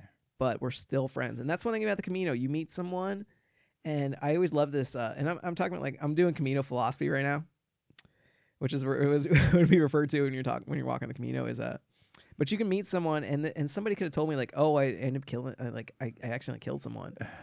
But the thing was, at the time when you meet someone on the Camino, there is no judgment at all. Right, man. No judgment of anybody. You could meet anybody at the Camino. It didn't matter, and it doesn't matter what their past was. You only want to know them right in that moment. Like, hey, who are you? And why are you walking? Why are you walking? And let's just talk and tell me about where you're from. Right. Tell me about your country. Tell me about your thoughts. That's so fucking awesome. And I love that. And I always told people if the world was more like the Camino, if everyone in the world could walk the Camino, the world would be a much better place. Yeah. Well, and it might be kind of cliche, but one of my favorite characters was Tom from Ireland. Oh yeah. But his whole thing is he was trying to write the story, and I really liked his take. His his contribution to the story because he was trying to write down the story of what he was trying to do a Camino story, and there are so many books out there of people walking the Camino. What was Martin Sheen's nickname? Oh, Boomer. Boomer, yeah. Boomer. He was trying to write down his story, and he was trying to understand his son. Well, the Irish guy was trying to write down his story. Yeah, he was trying to write down his son's story, and he's the first guy that you see him open up to. Yeah. There are a lot of books out there on the Camino. Oh, I can people writing their own stories. I read one of them from actually a German comedian. It was actually really, really really. It was actually really, really good. Really. Yeah. But there's it's one of those things oh yeah, everyone's got there's so many books out there on the Camino. It's what do you do on the Camino? I'm writing a book. Yeah, who fucking isn't? And I wrote a journal down and all that. Well, without you telling me, I keep meaning to take all the photos I took on the Camino and all the things I wrote and actually put and just make a book for myself. Right. I just haven't gotten around to it. Well, and I realize I keep after 6 years, I still have not gotten around to it. Well, and I realize I keep saying how how awesome I think this is, but do not how many times I say it. Yeah. Don't you still mean it? Yeah. No, I know. Yeah, to literally, dude. You're one of my best friends, and I see your face and you talking about this, dude. It touches me. No, it's something I love. Yeah. I and I see that. Love it. I see that, and that's why so many times you're telling your story. I'm like, well, tell me about this. Well, tell me about that, and like the fact that you did it, man, I think it's pretty amazing. No, and this is a very like kind of emotional night Yeah, for me. yeah, It feels like, yeah. but it's like it's an emotional like. I like it kind of like takes me down, but it's like a good. Well, it means more to you because than it means so more. much. It It makes me happy like talking about this right now. Right, and I really hope you guys have enjoyed this episode because, like, I've enjoyed sitting here. I wish, like, I keep saying this. Yeah. I wish you guys could see me. Mhm. I'm doing like the whole thinker thing, Yeah. putting my hand on my chin and just like listening to Nick talk. Yeah. So like it's. Well, It's a let really me cool ask you topic. a question though. If you know just everything you heard tonight, would you Fuck yeah, I would. You don't even have to finish that sentence. Fuck yeah, I would, dude. Why Like, would you do it? I would do it to discover myself. That's actually that's a good thing. Yeah, to not to know myself, but to discover myself. I'm gonna actually talk about this. So I have one thing on my list is daily routine. Okay, yeah, I want So- to hear this. Yeah. So I had my friend. He asked me like, "Who are you?" So I'm gonna go to my daily routine. I'm gonna answer that question. So you know, when you get up in the morning, you get up at like 8 in the morning. It all depends on when you want to get up. So I think I'd usually get up around 7:30 in the morning. And you already taken a shower the night before, like because when you get to a hostel, yeah. you like Bunch put your of people- stuff down, you find your bed, you take a shower. Otherwise, you're not gonna get any hot water. Bunch of people there already. And you wash your clothes, you relax a little bit, maybe go get a drink, get some food. Until maybe you have some dinner later. You know, hang out with your friends. And that was one thing I learned actually is you really don't read at all. You don't. You might bring a book with you. It's like you're never gonna have any time to read because you're writing stuff down. You're talking with people. So then when you get up in the morning, you're like, okay, I'm gonna get up in the morning. You know, you get up, you get dressed, you try not to wake anybody up.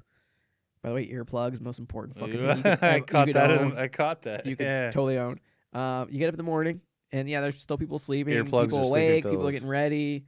You know, you pack up your sleeping bag, everything you got. You know, usually I have like a sleeping bag, like out if you're sleeping with a sleeping bag, which I always did, because you got to worry about bed bugs. And then after you pack everything up, get your shoes on, and your shoes are always like usually like outside the room because they always like leave those. They always Really? well because they get dirty or smelly, and they always have them separate from everything else. Okay. Your shoes and your walking stick are usually set like just by Outside. the door, or it may even outside. Yeah, and your backpack, of course, is on your bed. Did you have to deal with people rifling through your shit? No. No. Okay. No. There are those occasions that I've heard stories about people like having stuff stolen, but it doesn't happen that often. Most people are very respectful of other people. I would hope so in that situation. But it's one of those things. It's one of it does happen on occasion, People are people, but not yeah. a lot. You know, it's like you go to charge your phone, you hook up your phone charger to a outlet with like 10 of the 5 of their phones. It just Yeah. it could happen. It could not. Yeah. It mostly won't, but there is the off chance it could happen. But you're pretty much only in the hostel with other people who are walking the Camino, so they're not Okay. going to try to steal from you. And if they do, they're a horrible fucking person. So anyway, yeah. So I get up and I'd get out of the hostel and I'd start walking for the day. And usually I try to be out around like 8 to 8:30 in the morning, maybe even 7:30 in the morning. And the sun wouldn't necessarily be up, and there'd be like some fog out sometimes. That's so dope. It was really man. nice, and the sun wouldn't Nick, necessarily that's so really be cool. up. I'd walk in the mornings. I fucking loved walking like 8, 9 in the morning because it was still like a little. It was like there's still a lot of like dew out and moisture, Yeah. depending on which region you were in, and it was nice. Just walking in the morning. Man. And then if you all of a sudden it was 10 in the morning, you walk past like a little bar, you'd stop and get a coffee. One of the few terms I learned was cafe con leche. Yeah. It's coffee with milk. Yeah. Okay. And I fucking love cafe con leche. And every bar you go to in Spain will always have an espresso machine. Oh, I okay. fucking love cafe con leche. I would never ever order it because it's pretty much a latte. Yeah. I would never ever order it in the That U.S. sounds But I will so order it in a amazing, dude. second in Spain. That sounds And so it's amazing. so dude. good. Sounds so. And you get a fun. little espresso cup, and it's fucking awesome. So if you go to Spain, if anybody out there goes to Spain, order a cafe con leche. Say it again. You'll be for him. happy. Say it again for him. Cafe con leche. All right. You'll be happy. So tell me more, man. I want to hear more. So, but yeah. So anyway, but the thing I would do in the morning was I would focus on a different aspect of my personality every day Okay. of what I wanted to change myself. And honestly, it being so long, I don't know if I was able to change anything about my personality, but maybe I was, and Well, you were I just did reflecting. it, and I changed that about myself, and I just don't even know that Well, I did it. Well, the big thing is you were reflective. But yeah, that's the one nice thing about when you're walking is, especially if you're not walking with anybody, because you can have days where if you don't want to walk with anybody and just be by yourself, you can do that. Yeah. If you have days you just want to hang out with your friends and talk with them for hours on end, you can do that. You all of a sudden you meet someone, you talk with him for an hour. You can do that. But if you just want to be alone and be like kind of be introspective, and just walk. And that's what I did a lot of days. Every day I try to have a different aspect of my personality that I wanted to change. And I would examine that and I would go to the root core. I'm like, why am I like this? Why am I doing this? Like, how can I change this? And I did that every day. That's fucking so like awesome. Every day that I remember, well, that I could. But I did that as much as I possibly could. And like I said, I don't know what I changed about myself. And if I did even change anything about myself, but maybe I did. I just don't know, because I can't remember. Well, here's the thing: is you were introspective. But you know what? I really do believe that I did change myself while I was doing that. Well, it definitely made you like I didn't know you before this. It made me more the person that I wanted to be. It made you. I didn't know you before this. No. But I can honestly say, in my opinion, it probably made you in some way a better person. I'd like to think so. Yeah. Like I said, I didn't know you before you did that. But that was what I did every day, and then I'd walk as long as I wanted to walk. You usually you figure out the day before like where you want to walk to, or maybe where your friends are walking to. You're like, okay, I'll stop there, and you stop at a certain hostel. You're like, okay, we'll stay here, and then stop at the certain hostel, go in, take a shower, maybe wash your clothes because you have to pretty much wash your clothes, and like just sinks like every like couple like day or two. And I got lucky, like maybe once or twice, somebody actually had like wash my clothes. Oh shit! And you'll just pay, and you'll just give them a couple of years, like, yeah, wash my fucking clothes. I'm like, stinky. oh my god, I'm like dude, this is awesome, because you have to wash your clothes in the sink and then hang them up here's on that note, I have a question about like your socks. Yeah, what about it? Like, did you get to wash them regularly? Yeah. Or did you? Oh yeah. Because like wool socks too. You got to wear wool socks. Yeah, I was Smart gonna say. wool. I was gonna say. They're so comfortable though. Oh my god, wool socks are so fucking comfortable. He's like, so I can imagine walking in. And that. you have to wear synthetic materials too. Oh, you want stuff that'll dry fast. Yeah. You need stuff that'll dry fast. Because I can imagine like with shoes and socks, those would have to be smartly chosen. Yeah, and I remember I spent like around $200 and something, like I think I spent like about $230 on a pair of shoes. I believe it. But you know what? I always tell people, listen, this is one thing I learned in the book was if you're gonna spend money on anything, spend money on shoes, because that is the most important fucking thing. Like anything else, like spend money on shoes. It's like having tires, dude. Yeah, it's like having tires. Like spend the money on, like don't fucking cheap out on shoes. Like fucking buy really good shoes. If you're gonna do this, get good shoes. Yeah, because you're gonna be walking all fucking day, and that's the most important thing. Yeah. And I got lucky because I only had like maybe two blisters the whole fucking the whole walk. Yeah, really. And one day I got one because I walked like 35 kilometers. So I actually walked a really long time that day, and it like got me. But it was honestly just because I walked that far. Yeah. Other than that, I wasn't bad because I had a good pair of shoes. That's awesome. I got a really good pair of shoes. That's such a cool story, dude. Yeah. Such a cool story. So let's see. So I got like people why I decided to walk it. I did that. Why I got it out of it, or what I got out of it. I kind of did that too, right? Yeah. So the next thing I got is the cost. So for anybody thinking about doing it, it's honestly not that bad. I mean, for someone like me who like actually me right now, I couldn't afford it. Well, you have to think about your time off. Yeah. Well, first of all, you have to think about you're gonna have to take at least a month off, depending on the Camino you want to do. If you want to do you can do short Caminos of like it's really about your time frame. What you can do. Like I wanted to do the longest I could, so I took off I think it was like 26 days. I was in Spain like 23 days. But you got to think of like a day, like 2 days for travel time and all that. I think when I got back I had like maybe a day off. I don't really remember. It's been so long. Going right back to work after But at the time in 2013, I honestly spent like $700 just on gear. Yeah, so I spent like $200 on a backpack. Really nice Osprey backpack. I spent $230 on a pair of shoes, and then I just did like miscellaneous from there. Like sleeping bag, and what else? Just little things from there. Like I said, some of the essentials are earplugs, hands down. Yeah. you just honestly try to keep the weight down as much as possible. Well, like you usually only keep like maybe like 3 shirts, like maybe like 2 pairs of pants. I think I only actually wore like 1 pair of pants the whole time. Well, like 2 or 3 pairs of underwear, 2-3 pairs of socks. It all depends on how much you want to wash your stuff. But I kept it. It was like my backpack was probably like maybe 5 pounds. Well, like like 5, maybe 10 pounds at most.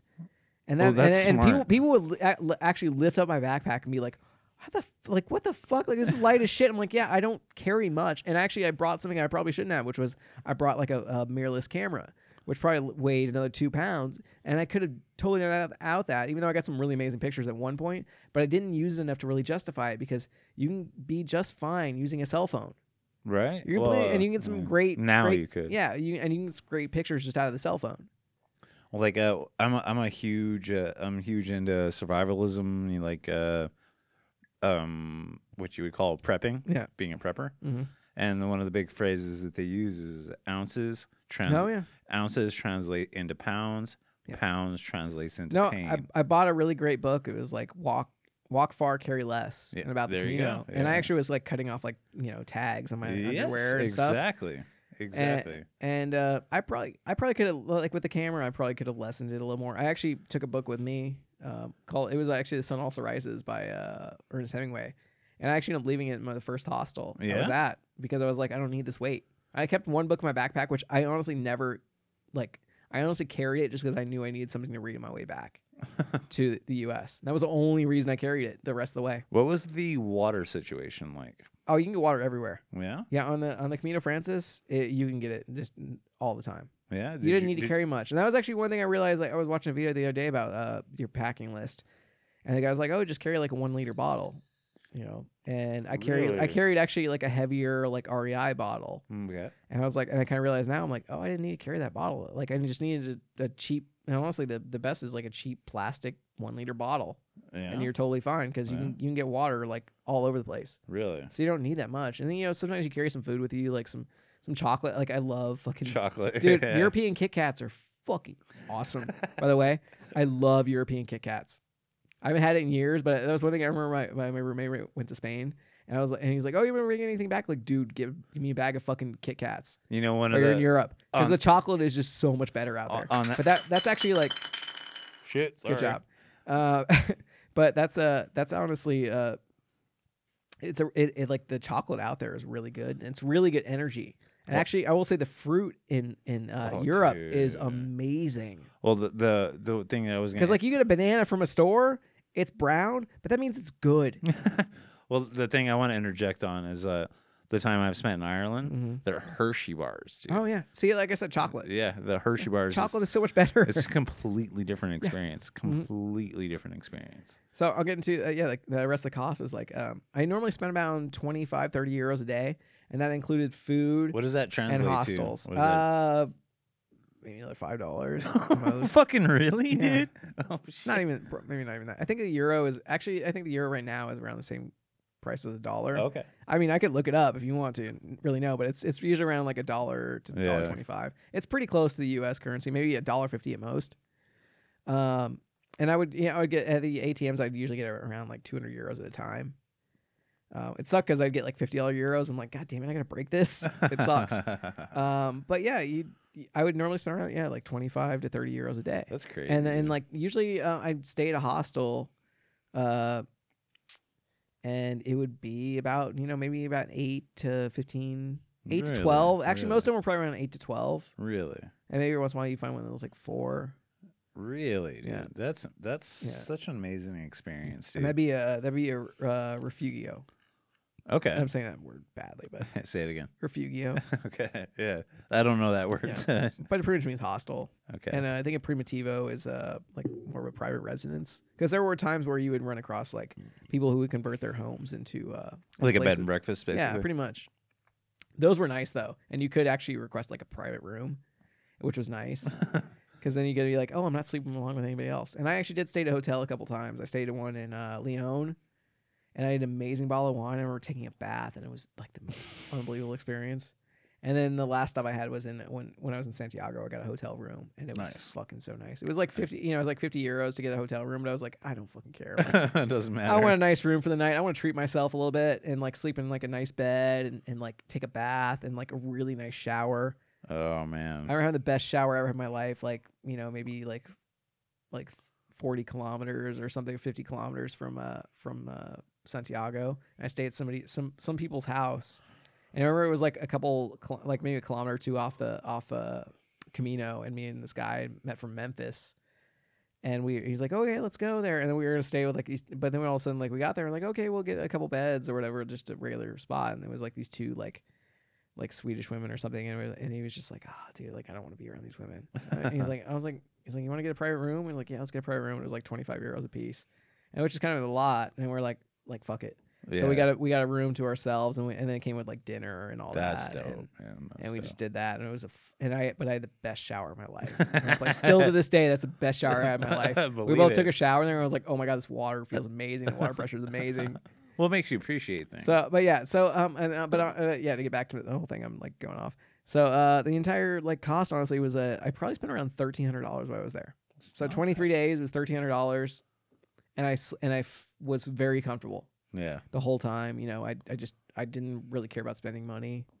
I sometimes I'd like spend money like, oh, I'm gonna buy you drinks today or something, or like, you have other friends who are like, oh, I'm gonna buy you a drink. It's all pay it forward type stuff. Yeah. So honestly, it would cost me about $1,000 to get over there. I got a really good deal on a plane ticket, and $700. So it was about $3,000 to do the whole thing. That's dope, man. That and this was in 2013.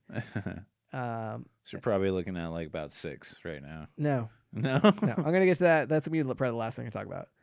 So let's see how much time it took. So I unfortunately, I did 23 days. I started out in, and this is actually something you originally asked me, was I started out in Pamplona. Oh, Pamplona. Pamplona. Okay. And I got lost for about probably like 6 hours. Or something. Yeah. Did like you really? 4 hours. I did actually. I flew to Madrid, and I took a bus from Madrid to Pamplona, and I got lost in Pamplona. And were you panicked for a little while? I really was actually. I completely was panicked, and I like all of a sudden I was like talking. I just got here. All of a sudden, I'm fucking lost. Like it got dark actually, and I got in there like 2 in the afternoon or something. I was like freaked out, and 1 or 2 in the afternoon, and all of a sudden it was getting dark, and I ran into some Spanish guy. He was like, "Hey, what's up?" I was like, "Oh, I'm trying to get to this spot." He's like, "Oh, well, that's actually like on the other side of the fucking city." I'm like, "Really?" And I was just stupid enough, like I didn't really think to look at a compass and be like, or like even like I remember like off the bus, I could have probably gone up to the police that were there and be like, "Hey, how do I get to here?" Yeah. And they probably actually might have even taken me there because like, "Oh, you're Pellegrino?" And I was like, "Yeah, I just got into your country." I'm like, "Okay, we'll take you there." And I should have done that, but I met the Spanish guy and he's like, "Oh, well, like, I've walked the Camino before." I'm like, "I'll help you. I'll take you to where you want to go." So he took me all the way across the city. What a cool story. He was just getting out of his car. He's like, "Oh yeah, my English isn't that great." And I was like, "Oh, can I give you some money to help out?" He's like, "No, like, don't give me anything." Like, because you're Pellegrino. Yeah, like you're a pilgrim. Like you're new to this country. Like here, he dropped me off there at this hostel, and this hostel's like, "Oh, well, we can't take anymore. Like we're full or whatever." It's like, "Oh, it's too late." How fucking stressful! I was like, how stressful was that? I was like, "Are you serious?" Like I just got here from a 29-hour plane ride. Like, "Oh, we'll go up this way, and then you'll find a spot." And it took me like maybe like another half an hour or something. All of a sudden, I found this like place, and I walked in like this hostel, and it was actually an expensive hostel. It was like fucking $28. Yeah. And I was like, what the fuck? Like I was like, I don't care how much it is. I just got here. And I was like, oh, I need a pilgrim's passport too. I don't have that. And like, okay. So I got in there, and it was like 10 o'clock at night, and everyone else was asleep in there, and I fucking like got in there, put my bags up, put everything up. It was the first night. I was like, I hadn't slept in like 29 hours. And I just fucking put my shit up, and like I woke up I think at like 9, 10 in the morning, and I woke up, and actually I went and took a shower, and I remember I left my like passport, my money like in a bathroom stall, and I walked like an hour. Oh my god! Away from that, and then all of a sudden I realized like, holy shit, I fucking forgot my passport and everything. I walked in there, and I like walked in this hostel, and luckily it was open. Walked in there, went to the bathroom. My stuff was still there. Grabbed it and walked out, and this guy was like trying to say shit to me. And I was like no habla español, and I was like English, and this guy just didn't understand me. I just walked back out and just started walking again. And I was just like wow, I walked an hour in the wrong fucking direction. Oh my god, left my shit in there. I was so happy that when of course my shit was there. Still there, yeah. But yeah, that's I haven't told that story in a while actually. What an experience, man! But that just told me how nice the Spanish people are. Though. Like, yeah. Some guy helped me out, So yeah, how much time I took off, I already told you. So advice for anyone who wants to go, fucking go. Do it. If you have the money to do it and the time, and you're able to get the time off of work, fucking do it. Yeah, it sounds especially amazing, if you're at man. all interested in what I've been talking about. If you want to get some clarity in your life or just be away from everything, just honestly live. Forgive me for saying this, man, but it's like it's an inspirational story. Thank you. It really is, dude. Like it's one of those things that I wish I had the nerve to do. That was actually one thing when I was leaving the U.S. I was flying. I flew from Las Vegas to Dallas Fort Worth, and from Dallas because you were living in Vegas. Madrid. You were living in Vegas. I was living in Vegas at the time. And when I flew to Dallas Fort Worth, I was freaking the I fuck bet, dude. out. Especially when you got I've there. been looking forward to this for like months. Especially when you got there and you're like, and you landed and you're like, fuck, where am I going to sleep? I honestly, I called for and I was like, I'm freaking the fuck out. Like, I'm so fucking, I like, what the fuck? Like, what am I doing? Why am I doing this? I'm so I don't know. Fucked up. I don't know anybody in this fucking entire continent. Like, what the fuck am I doing? And I had to realize, like, look, you took a month off of work. You have a plane ticket to this country. You're going, and you're gonna be there for a month. You need to stop worrying. There you go. And I've always been like, you know what? The scariest things I've ever done in my life are the most satisfying things I've ever done in my life. Dude, that's great. And that was one thing I had to do. Once I finally got past the whole thing, Pamplona, and I was able to finally like walk the Camino and actually enjoy it. It's honestly the happiest I've ever been in my life. I believe it. I believe it. I've never been happier in all my life. I believe it. Because I would walk the Camino and I get to points where I'm like, I would realize like everything I own now. You did it, dude. Well, here's the thing. Everything I own is on my back right now. And I've never been happier. And you start to realize that you really don't need much at all in your life to be happy. You really don't. Well, I love that. Yeah. You're so right. You're so right. And like I said, I was talking about earlier, like you can take a week and do the Camino, or if you want to do like it over a course of years. Mm-hmm. I've met people who are like, oh, I'm gonna, they're like, oh, we have a week at a time, and every year they come back and they do 1 week and 1 week and 1 week and come 1 back week and start off every year. That's crazy. Every year, and they would just do that. Well, like to kind of piggyback on what you were saying is like I really want to do the Appalachian Trail. Yeah, but like that's something that you have to take. Well, the thing is with the Camino is you can get away with not carrying really anything. Right. Hardly anything. You don't need much to do it because they're like, well, it depends on where there's a lot of people. If you're walking the Camino Francis, there's like a town like every hour there's pretty much another town. Really? Pretty much. Really? Except for certain points in the Meseta, which is the desert area. But you can always get something and you don't need a lot. But yeah, if you're walking like the Appalachian Trail, you need like a lot. You need food and gear and water and. That's a different animal, and it doesn't have the same spirit. See, I could get away walking the Camino at like 5 to 10 pounds. Yeah. If you're walking the Appalachian Trail, you're carrying like 30, 40 pounds of gear. Well, and then here's no problem. Well, here's the thing, if not more. The thing about the Appalachian Trail is it doesn't hold the same. Yeah. It's not quite as heavy. Yeah. Well, and also it's just. When I say heavy, I mean not well, and it's a different experience too because the Appalachian Trail you're going up mountains and climbing and camping and everything, and with the Camino it's more a social thing. Right, well, that's what I mean. It's different. Yeah, and you're not. It's not so much about the terrain as it is about the experience. The experience, yeah.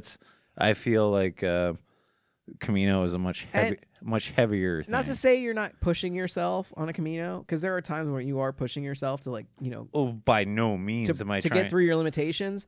But I think if you were doing something like the Appalachian Trail, you were definitely it's more of a physical struggle. Right. And I mean, not that you're not struggling on the Camino, because you do struggle. Well, that's what I'm trying to say. I got with my body. My body would totally make me struggle. Yeah. But I got through it, and it's just a different experience. I think Appalachian Trail, you're more like you're on your own. Yeah. Or you're doing like Cayman with a John Muir trail. I was going to bring up Cayman. Yes, yeah, and it's more about like your singular experience. Yeah, exactly. And by no means do I want to diminish one or the other. No. Like one or the other. They're both just as valid. Exactly. Yeah. Like I really am like from listening to you talk tonight, I'm really kind of like identifying with the experience that you had with Camino. Like I really think something I could benefit from. Yeah. Like I don't know that I would ever do it. Yeah. Simply because I can't fly over water You could do it. Well, I've been to Ireland. Yeah, you could be. You You it know, wouldn't be a problem. but it's one of those You'd things. be all right. Fuck sharks. But You'd be all right, man. but I feel like it would be something that would benefit me No, if I did it. you know, I think really when I realize like when it comes to just a long distance walk, one thing that's nice is when you have the time to just break away from everything, right, and just be with you. Just be with you. Yeah, because you're away from everything else, and like because when everyone talks about like they're like, oh, I'd like to improve this about myself, but I'm so distracted by everything else. I'm too busy, and that's one nice thing about like a long distance walk. Mm-hmm. Even if it's just for a day, you get to focus on like exactly yourself. Well, like you're not bothered by other things. I need to bring up something that like you're having the ability of adapt to that first day that you got there and shit was not on point. Yeah. Like you were like, I'm in a foreign country. I don't have anywhere to stay. Yeah. And what do I do? Yeah. You know, that kind of adversity I got lucky. Well, I met somebody who helped me out. Well, that kind of adversity makes you a better person. Yeah. Like, because you understand that, like, not, it's you can. And I was freaked out. I really was. I was scared. I bet you fucking were, man. I really was. And it just. Well, can I give you a little kind of, I'm trying to think of the word here. It's not an analogy. But when I was 16, I had a girlfriend that was going to move and we weren't going to get to be together anymore. So we decided to run away. Her and I ran away to California. We dude, yeah. This happened? Yeah. You never told me this story. Yeah. I've never told anybody this story. Oh, wow. Other than Chad that I live with. Yeah. Like her and I decided to run away. And you were 16? 16, wow. yeah. And so we bought Greyhound tickets, which Greyhound should have checked into the shit. 16-year-olds buying fucking tickets. But come on, you work for Greyhound, you don't give a shit. Yeah, but I was 16 years old. Her and I were 16 years old. Her name was Nikki. Brandy was her name, but she went by the name Nikki.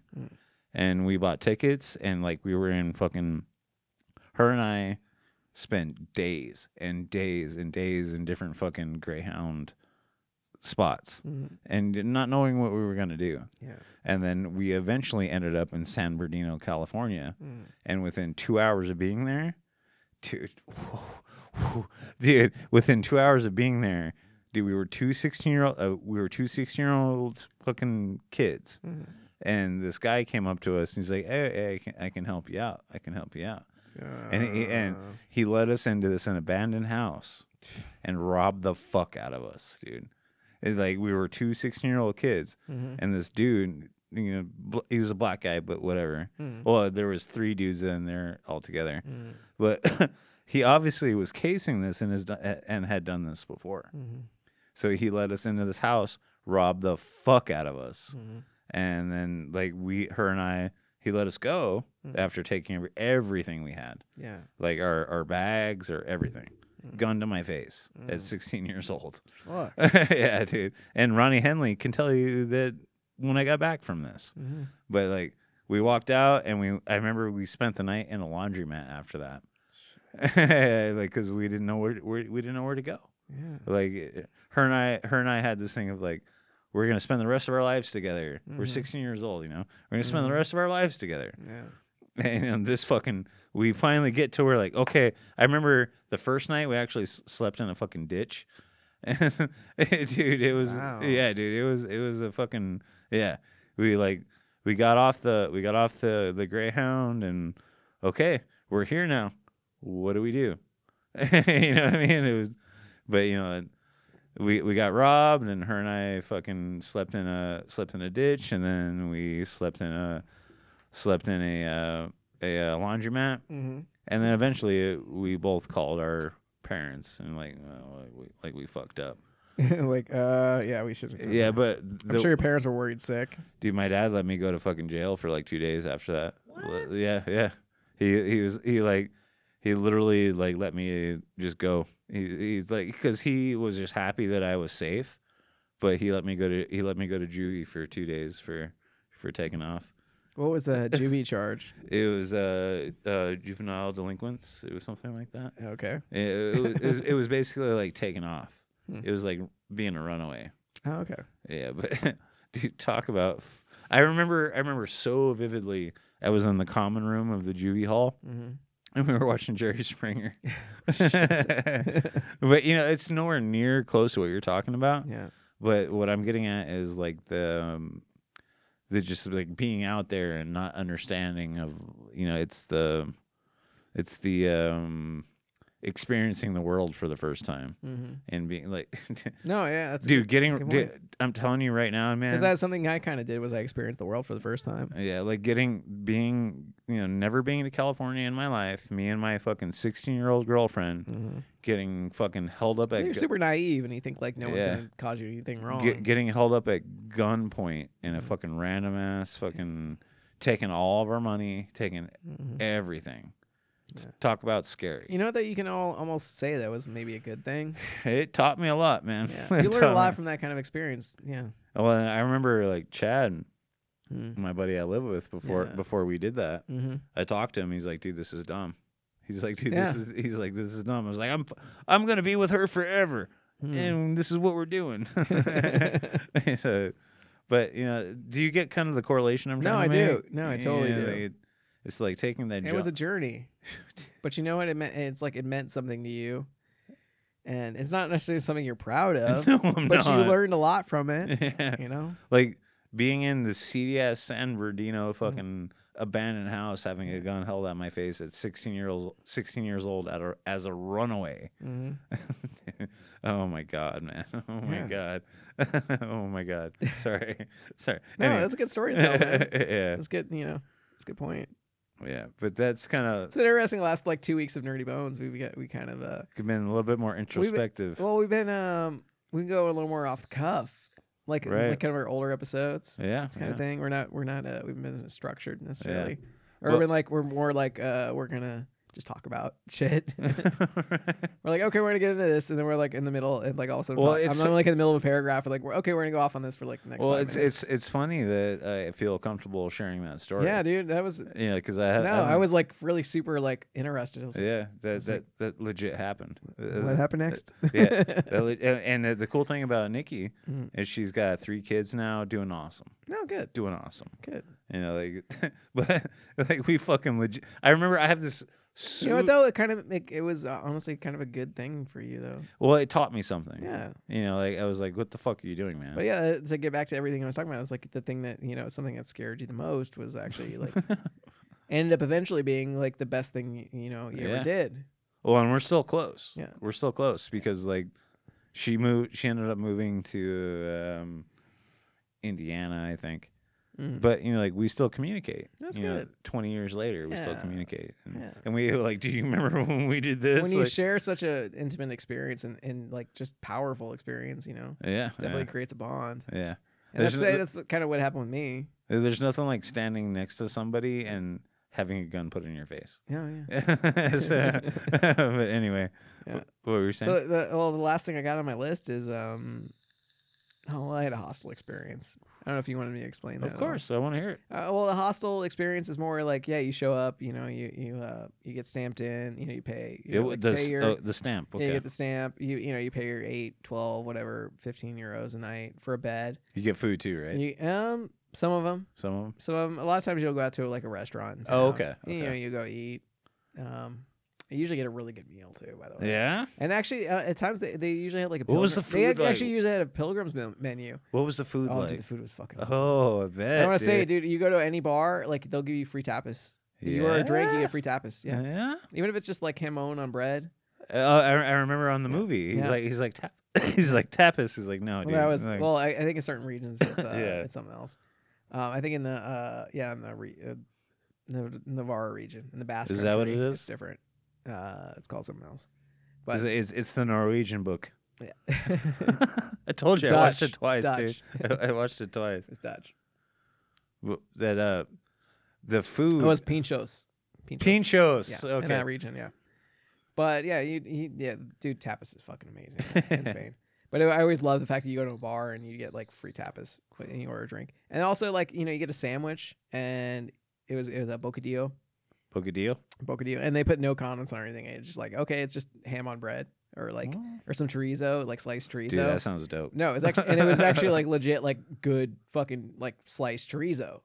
Like, you know, like a sandwich meat type chorizo. You know, we think of America like chorizo. It's like you just think of like, I can only get like, it's like ground. Yeah, ground chorizo. And I'm always like, where the fuck can I get like regular, just like sliced chorizo? Yeah. I've honestly probably never been able to find it. A lot of Southwesterners. It's hard to don't find. know that's what it is. It's hard to find it for some reason out here. I don't know why. It makes no sense to me. For your listeners out there. I can find chorizo in a regular grocery store. I can't like get like sliced, like, you know, for deli chorizo. For your international listeners out there, we live in Tucson, Arizona, which is right next to Mexico. Yeah.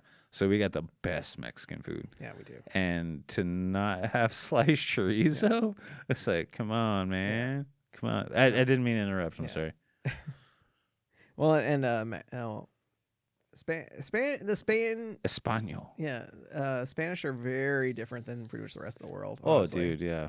Well, they use like they actually talk with like a lisp, is the way I heard it. Like instead of saying gracias, you say gracias. Okay. Yeah, and that's the kind of way they are. They speak like what would be known as like a quote unquote like proper Spanish. Right. I think it's Castiel. Actually, I think that actually is the word. I'm sorry, but it is like you made me go like, huh? No, I think it's called like Castiel Spanish. Okay.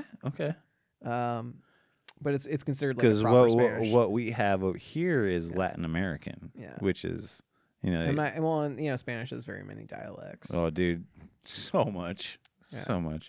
Like you can live in Guadalajara and not understand what somebody from Brazil is saying. Yeah.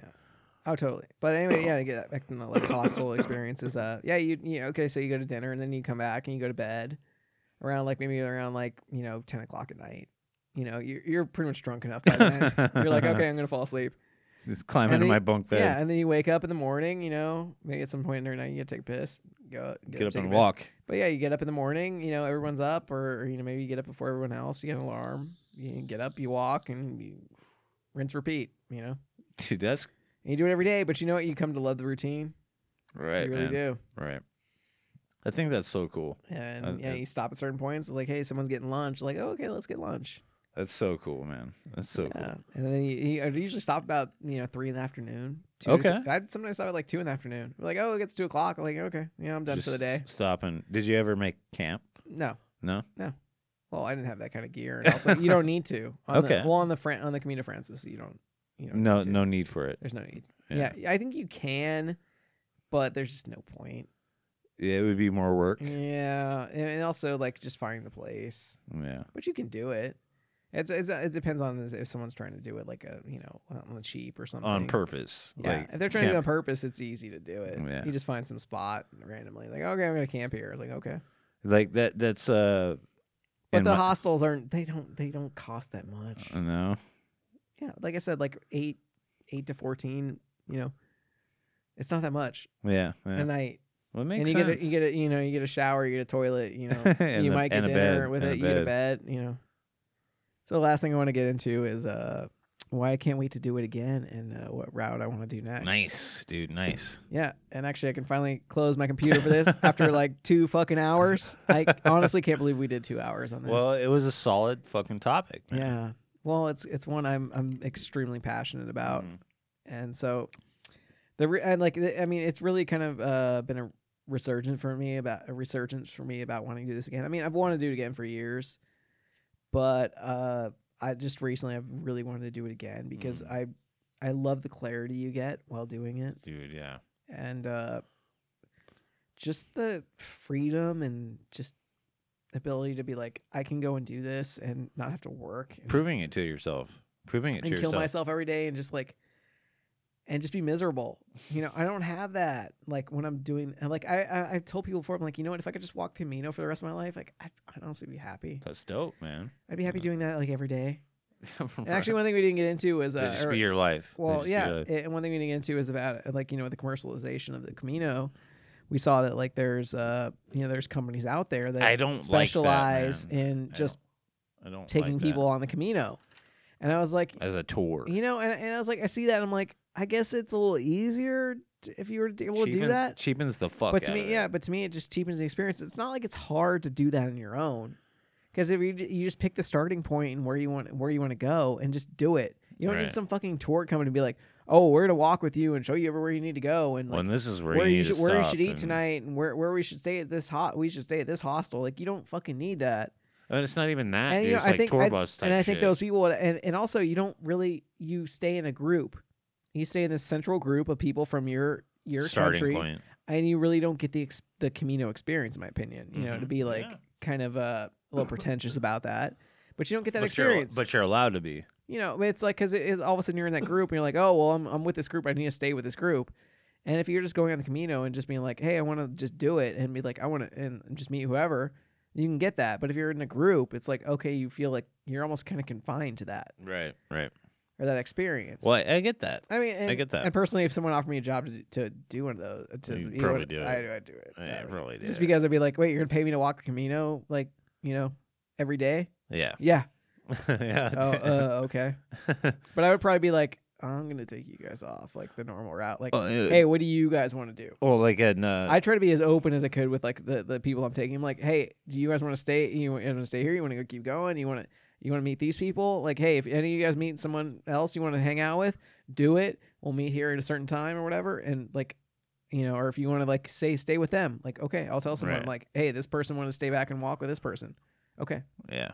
Well, like, my big takeaway from it is I love, like, just seeing the light in your face when you talk about it. It's just so much, and that's why I had so many questions. Yeah. And, like, it's kind of silly. I like talking about it. So. Well, and it's kind of silly, but, like, not to give too much away about where we record, but the street I live on is Camino de las Palmas. Yeah. You know, like, so that's the path, or it's the way of the palm trees or something like that. So it's just really cool to hear this story. Well, and for my next one, I want to go back within the next like 5 years. Hopefully, I'll have enough money to do it by then, and a job where they'll be like, and I'll be like, I'll go to a job. I'm like, hey, I want to take 2 months off, Right? And hopefully they'll be like, okay, and not be like, oh, well, if you leave, like you're not gonna have a position. You're not gonna have a position anymore. Yeah. I just kind of have to wait and see, but I want to go back in the next 5 years, and I figure I'm gonna need about $4,000 to $5,000. Yeah. To really just to be able to do, because what I want to do is I want to do the Camino del Norte.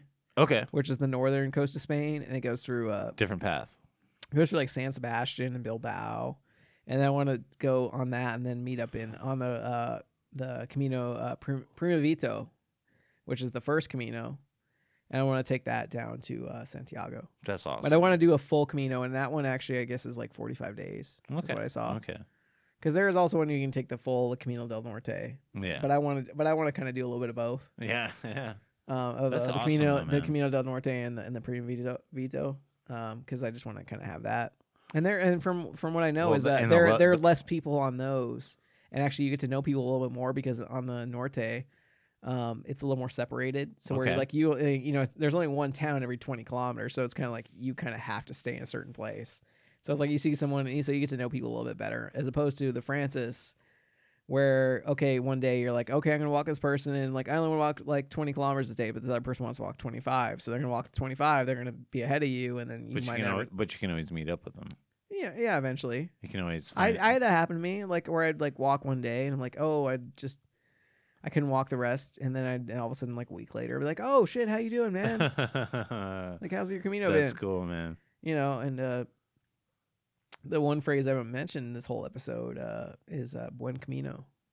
Oh, yeah, it's in the movie. Yeah, Buen Camino, yeah. Which is something that everyone will say to you no matter what. Like if you're just meeting, if you're leaving someone, or even walk by like, you know, just someone randomly, a fellow traveler, you know, just who's coming up behind you or in front of you coming down, anything. They always say Buen Camino.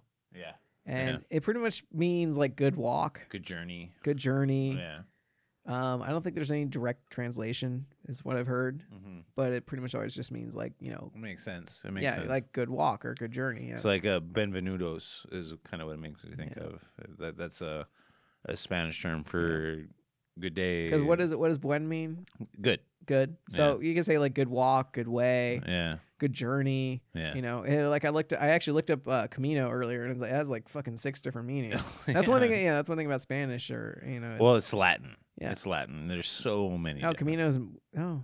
Yeah, it's Latin. You know, well, that's the Spanish language, from my understanding. Well, that's one thing with like Spanish or other languages other than English is they have so many meanings for like one word. Yeah. We have a few words in English that mean different things. But, Right, like them, those, these, those, that. Yeah, but in Spanish it's definitely like okay, one word can mean like fucking 5 different things. Like, Right. What? Well, and the big thing in the Spanish language is there's gender qualifiers. You know, like a lot of things are male or female. Just like a chair, I don't know the word, but like a chair has a female or male qualifier. It's like I said, we grew up here. We should know this shit fluently. Yeah. I can understand it when people are speaking it to me, but if I was to, I'll be at work and like somebody, like a woman I'll be working with will like say something in Spanish and I'll be like, I'll kind of get the gist of like, okay, what's she trying to tell me? I'll get that part, but that's about it. Another guy I work with will be like, who speaks Spanish and be like, oh, that's what she said. I was like, oh, okay. I kind of figured. One of my favorites from working in the kitchen. Do you know the Spanish word for olives? Aceituna. Aceituna. Yeah. It's just like I know kitchen Spanish. I had some olive. You know, here's the thing. I hate olives. And I actually at one point in Spain, I was actually I think it was with Greg actually. We were in some random place, some random city, and we stopped to get some food, and then we got like a pizza actually, and they actually decent pizza in Spain. I bet, man. But you know, with some of the like free like food they gave us was like because we ordered a drink was some olives. Okay. And they just gave us some like salted olives, and I was like, ooh, that sounds good. I actually hate. I was like, you know what, I hate olives, but you know what? I bet it was good though. I'll try them, and that was actually one thing when I was in Spain. I would try the food I normally would never eat. And I was like, I didn't absolutely hate the olives, but I was like, I still just don't enjoy these because they had the pits and everything. But I was like, they were Spanish olives, and I was like, I just still don't like these. But they were. But I was like, I tried them. They were salted olives. Yeah. Okay. And I was like, I just still don't like these. I would eat cheese. Like I'm not a big cheese person. Like I have to know what kind of cheese I'm eating, and I actually really love the like Spanish like basic cheese we get everywhere. Like I love like a bocadillo with cheese. It's just cheese sandwich. I actually really enjoyed the Spanish one. But then at one point I had goat cheese, like hard goat cheese. What was your favorite food you came across? Oh my god, the paella is amazing. Yeah, paella. Yeah. In Spain, it's paella. Yeah, and to the listeners, let them kind of know what that is. Well, it's like a rice dish with like seafood. I remember I went to one place and there was literally we in one town we were at. It was actually really cool because I drank some really good wine there and everything. And I was hanging out with some Swedish guys. But we went to at one point we went to dinner and they had a giant paella pan. And it was probably I know exactly. It was probably like 2.5 feet. Like it was like 3. Big, it was like 3 feet across. They have them at the store. Yeah, and it had like chicken bones in it and everything, and it was fucking good. Yeah. Fuck. Yeah. Oh my god. And there was probably like 10 of us for dinner. Yeah. It was so good that we ate all of it. It was amazing because we just like kept getting like scoops out of this giant paella pan. Well, like the broth is amazing. Oh, dude. The broth is fucking amazing. Oh. Like the store, like I mentioned, in Spain, like I said, in Spain it's paella. Yeah, but and then they have the pulperias. Pulperias. Sometimes pronunciation horrible, and that's do you know what that is? It's actually no, I don't. Pulpo. It's octopus. Oh, okay, yeah. Okay. And then you have places where you get like pork chops at. I think I went to one place where we just got a bunch of pork chops. But it's kind of like seafood out there is kind of like a carne Sierra. But yeah, a lot of pretty much. Kind of. Well, kind of. I don't know. Because this is a carne Sierra. No, it's not like that. Well, no, the little mercados were like that. Okay. But you got anywhere you go, you get like any little town they had the one mercado and you get like fresh bread. That's awesome. Every day you get like some fresh bread, and they were like because that's what you get. They make fresh bread every day. Yeah, you get the fresh bread. It's amazing, and then you get usually some wine there. You get like a bottle of wine from some local like vineyard that was around there for like €5-6, and it was always really really good. Really, man. Yeah, and I'm disappointed because I'm almost out of the wine. I drank a whole bottle of fucking wine. But you told an awesome story. Yeah, told an awesome. Oh, and like I kept trying to ask you questions without derailing you, but I wouldn't say so. I have enjoyed this wine a lot, though. Yeah, it only got better over time. That's what they do. It got oxygenated and all that shit. Decanted. Decanted. That's what it's. Yeah, maybe. I don't know. I've enjoyed it. Well, do you have any other stories you want to tell? Like my big. Just that I can't wait to go again. Like I honestly like. Well, my interest was your experience. Yeah. And like you did a good job of like it's kind of it's in a way it kind of makes my life a little bit Richer? less happy. Really? Well, no, I'm saying less happy now because I'm not doing it. Ah. And it's one of those things, like I said, what I was most happy, the most happy I've ever been in my life is when I was walking the Camino. You've told me that before. And I mean, I would, if somebody came to me right now, it's like, I'll give you a plane ticket to go to Spain and do this right now. I'd be like, I'll okay. Yeah. I'd take it in a second. I believe it. You know? I would do it, dude. Yeah. After hearing your story, I would take it in a fucking second do it. because I'd be so happy just doing it. Yeah. And I mean, I wish I could walk the Camino for the rest of my life. That's fine. I'd do it. I would honestly do it every day. You know, of course, at times that you want a little bit of time off, just because. But if I could walk, if somebody like a week, if somebody's like, okay, you're gonna like, hey, I want you to walk every single route of the Camino de Santiago for the next 5 years, I'd be like, okay. Yeah. Well, what do you want me? What do you want me to do this? Well, like you said, you would need a little time here and there. Yeah. You know, a little bit of a break because it's a lot of walking. Well, yeah. Well, you just take a week off. Yeah. Go watch. Well, you need to be able to just go take a shower. Rest your body. Go take a shower and watch some. You need a little privacy. Yeah. But dude, I enjoyed the story. Thank you. I really did, man. Yeah. And, like you and like I hope I asked some engaging questions. You really did. Yeah, definitely. Yeah, like I really feel I've I mean, this is the most I've been able to talk about the Camino like in definitely a few years. Yeah. Well, dude, like and it's honestly my favorite thing to talk about. And I hope like by now like we haven't lost like 90% of our audience. Well, here's the thing: is if we did, they're not true fans. Like they're not even fans, just they probably heard what they needed to hear. Yeah, dude, but you told a compelling story. Yeah. And like I don't mean to be like cheesy about it, but I really enjoyed it, dude. Thank you. And I just it's like it's inspiring. Thank you. So like I that's awesome, dude. Yeah. That's fucking awesome.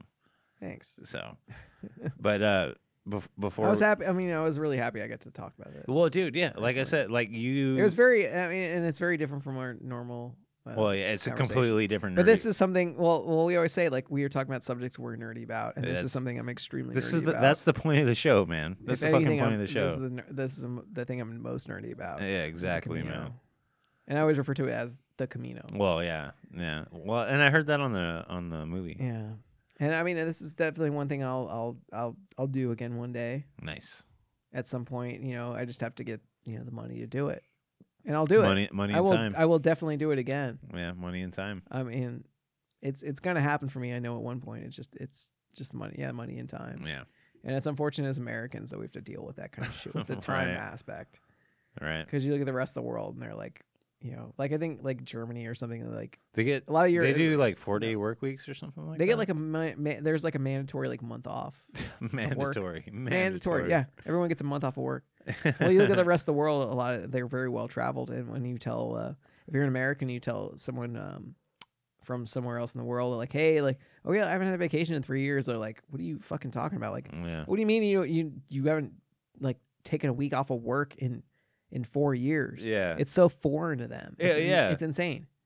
Well, they're like, that is really fucked up. Well, you get a lot more out of your workers when you give them like. Well, that's just one way America is just fucked up in that way. Well, we focus more on the productivity of society as opposed to health or like the happiness for workers or of workers. And I remember one thing about like REI, for instance, is they do this thing like they want a work-life balance.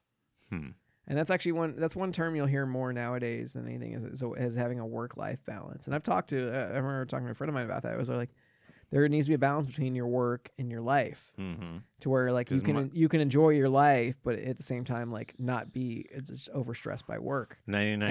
And if you don't have that, your life is just not. Yeah. You don't enjoy your life. Well, 99% of my life is work. Exactly. Yeah. Well, right now for me, it's like it's all work for the most part. This is my one day a week where I'm like, I can come over and I can just, even though I still kind of consider it as a job in a way, but it's not really. I still love doing it. It's a labor of love. It's a labor of love. It's a labor of love. But yeah, it's like most of my life is work. And I'm like, I'll talk to friends. I'm like, oh, when can we hang out? I'm like, well, I'm free. Like it used to be like, oh, I'm free like every night. Like, just let me know when you're free. I'm like, I can hang out. And now I'm like, oh, well, I'm free like this night and this night, like at this time, and that's it. You got that's a big thing, man. Yeah. That's a big thing. but I'm working towards something. So, well, before we come to a close, Mhm. I want to bring up. This is fucking exciting as shit. Yeah. I'm going to be recording with the Confessionals. Confirmed date. Mm. Confirmed date. I'm going to be recording August 17th. It might be a month or two before that episode is released, Mhm. but hopefully it's going to be, like I've got a really cool story to tell. Mm. You guys kind of have an idea of what I'm going to talk about, but Yeah. you won't get it till you actually listen to the Confessionals. Shout out Tony Merkel. Mm.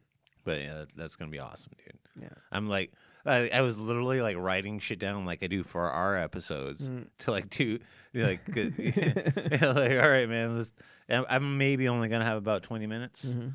but like he does 3-4 people an episode. Yeah. And like I showed you the schedule. Mhm. Dude, like how many it's fucking in August 17th, that's like how many months from now? Yeah.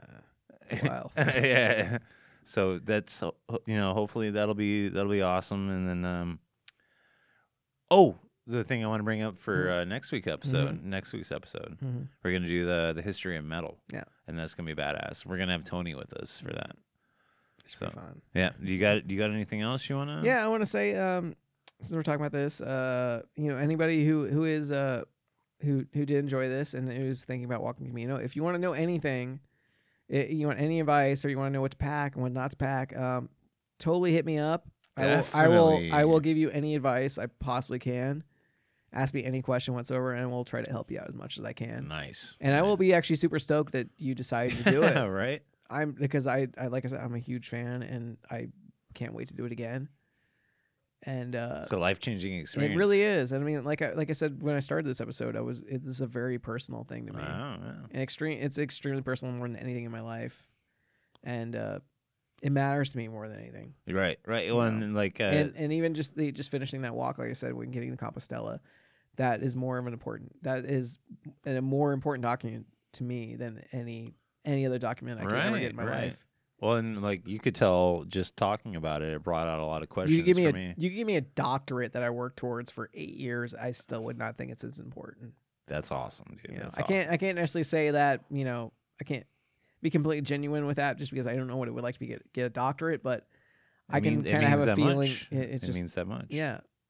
To get to the end of a journey and something that was so life changing. Yeah. And I told you more than once, dude. I'm like jealous. Yeah.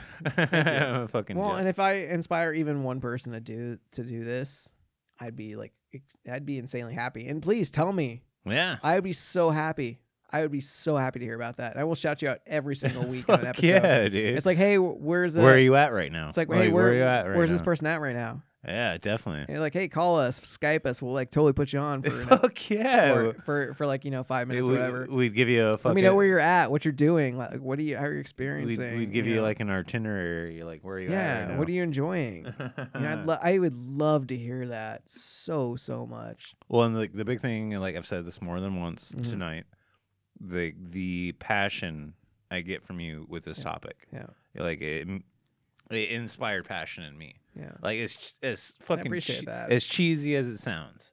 Like, dude, like the fact that we did this tonight, I really hope next time I walk again, and I think I'm talking to Megan about this. Like, I would love to take a friend of mine with me next time, man. just to experience, to show them the experience. Nice, dude. And I would be like, look, we're not going to walk together every single day. And we have days we don't walk together, or like we'll only see each other at the hostels.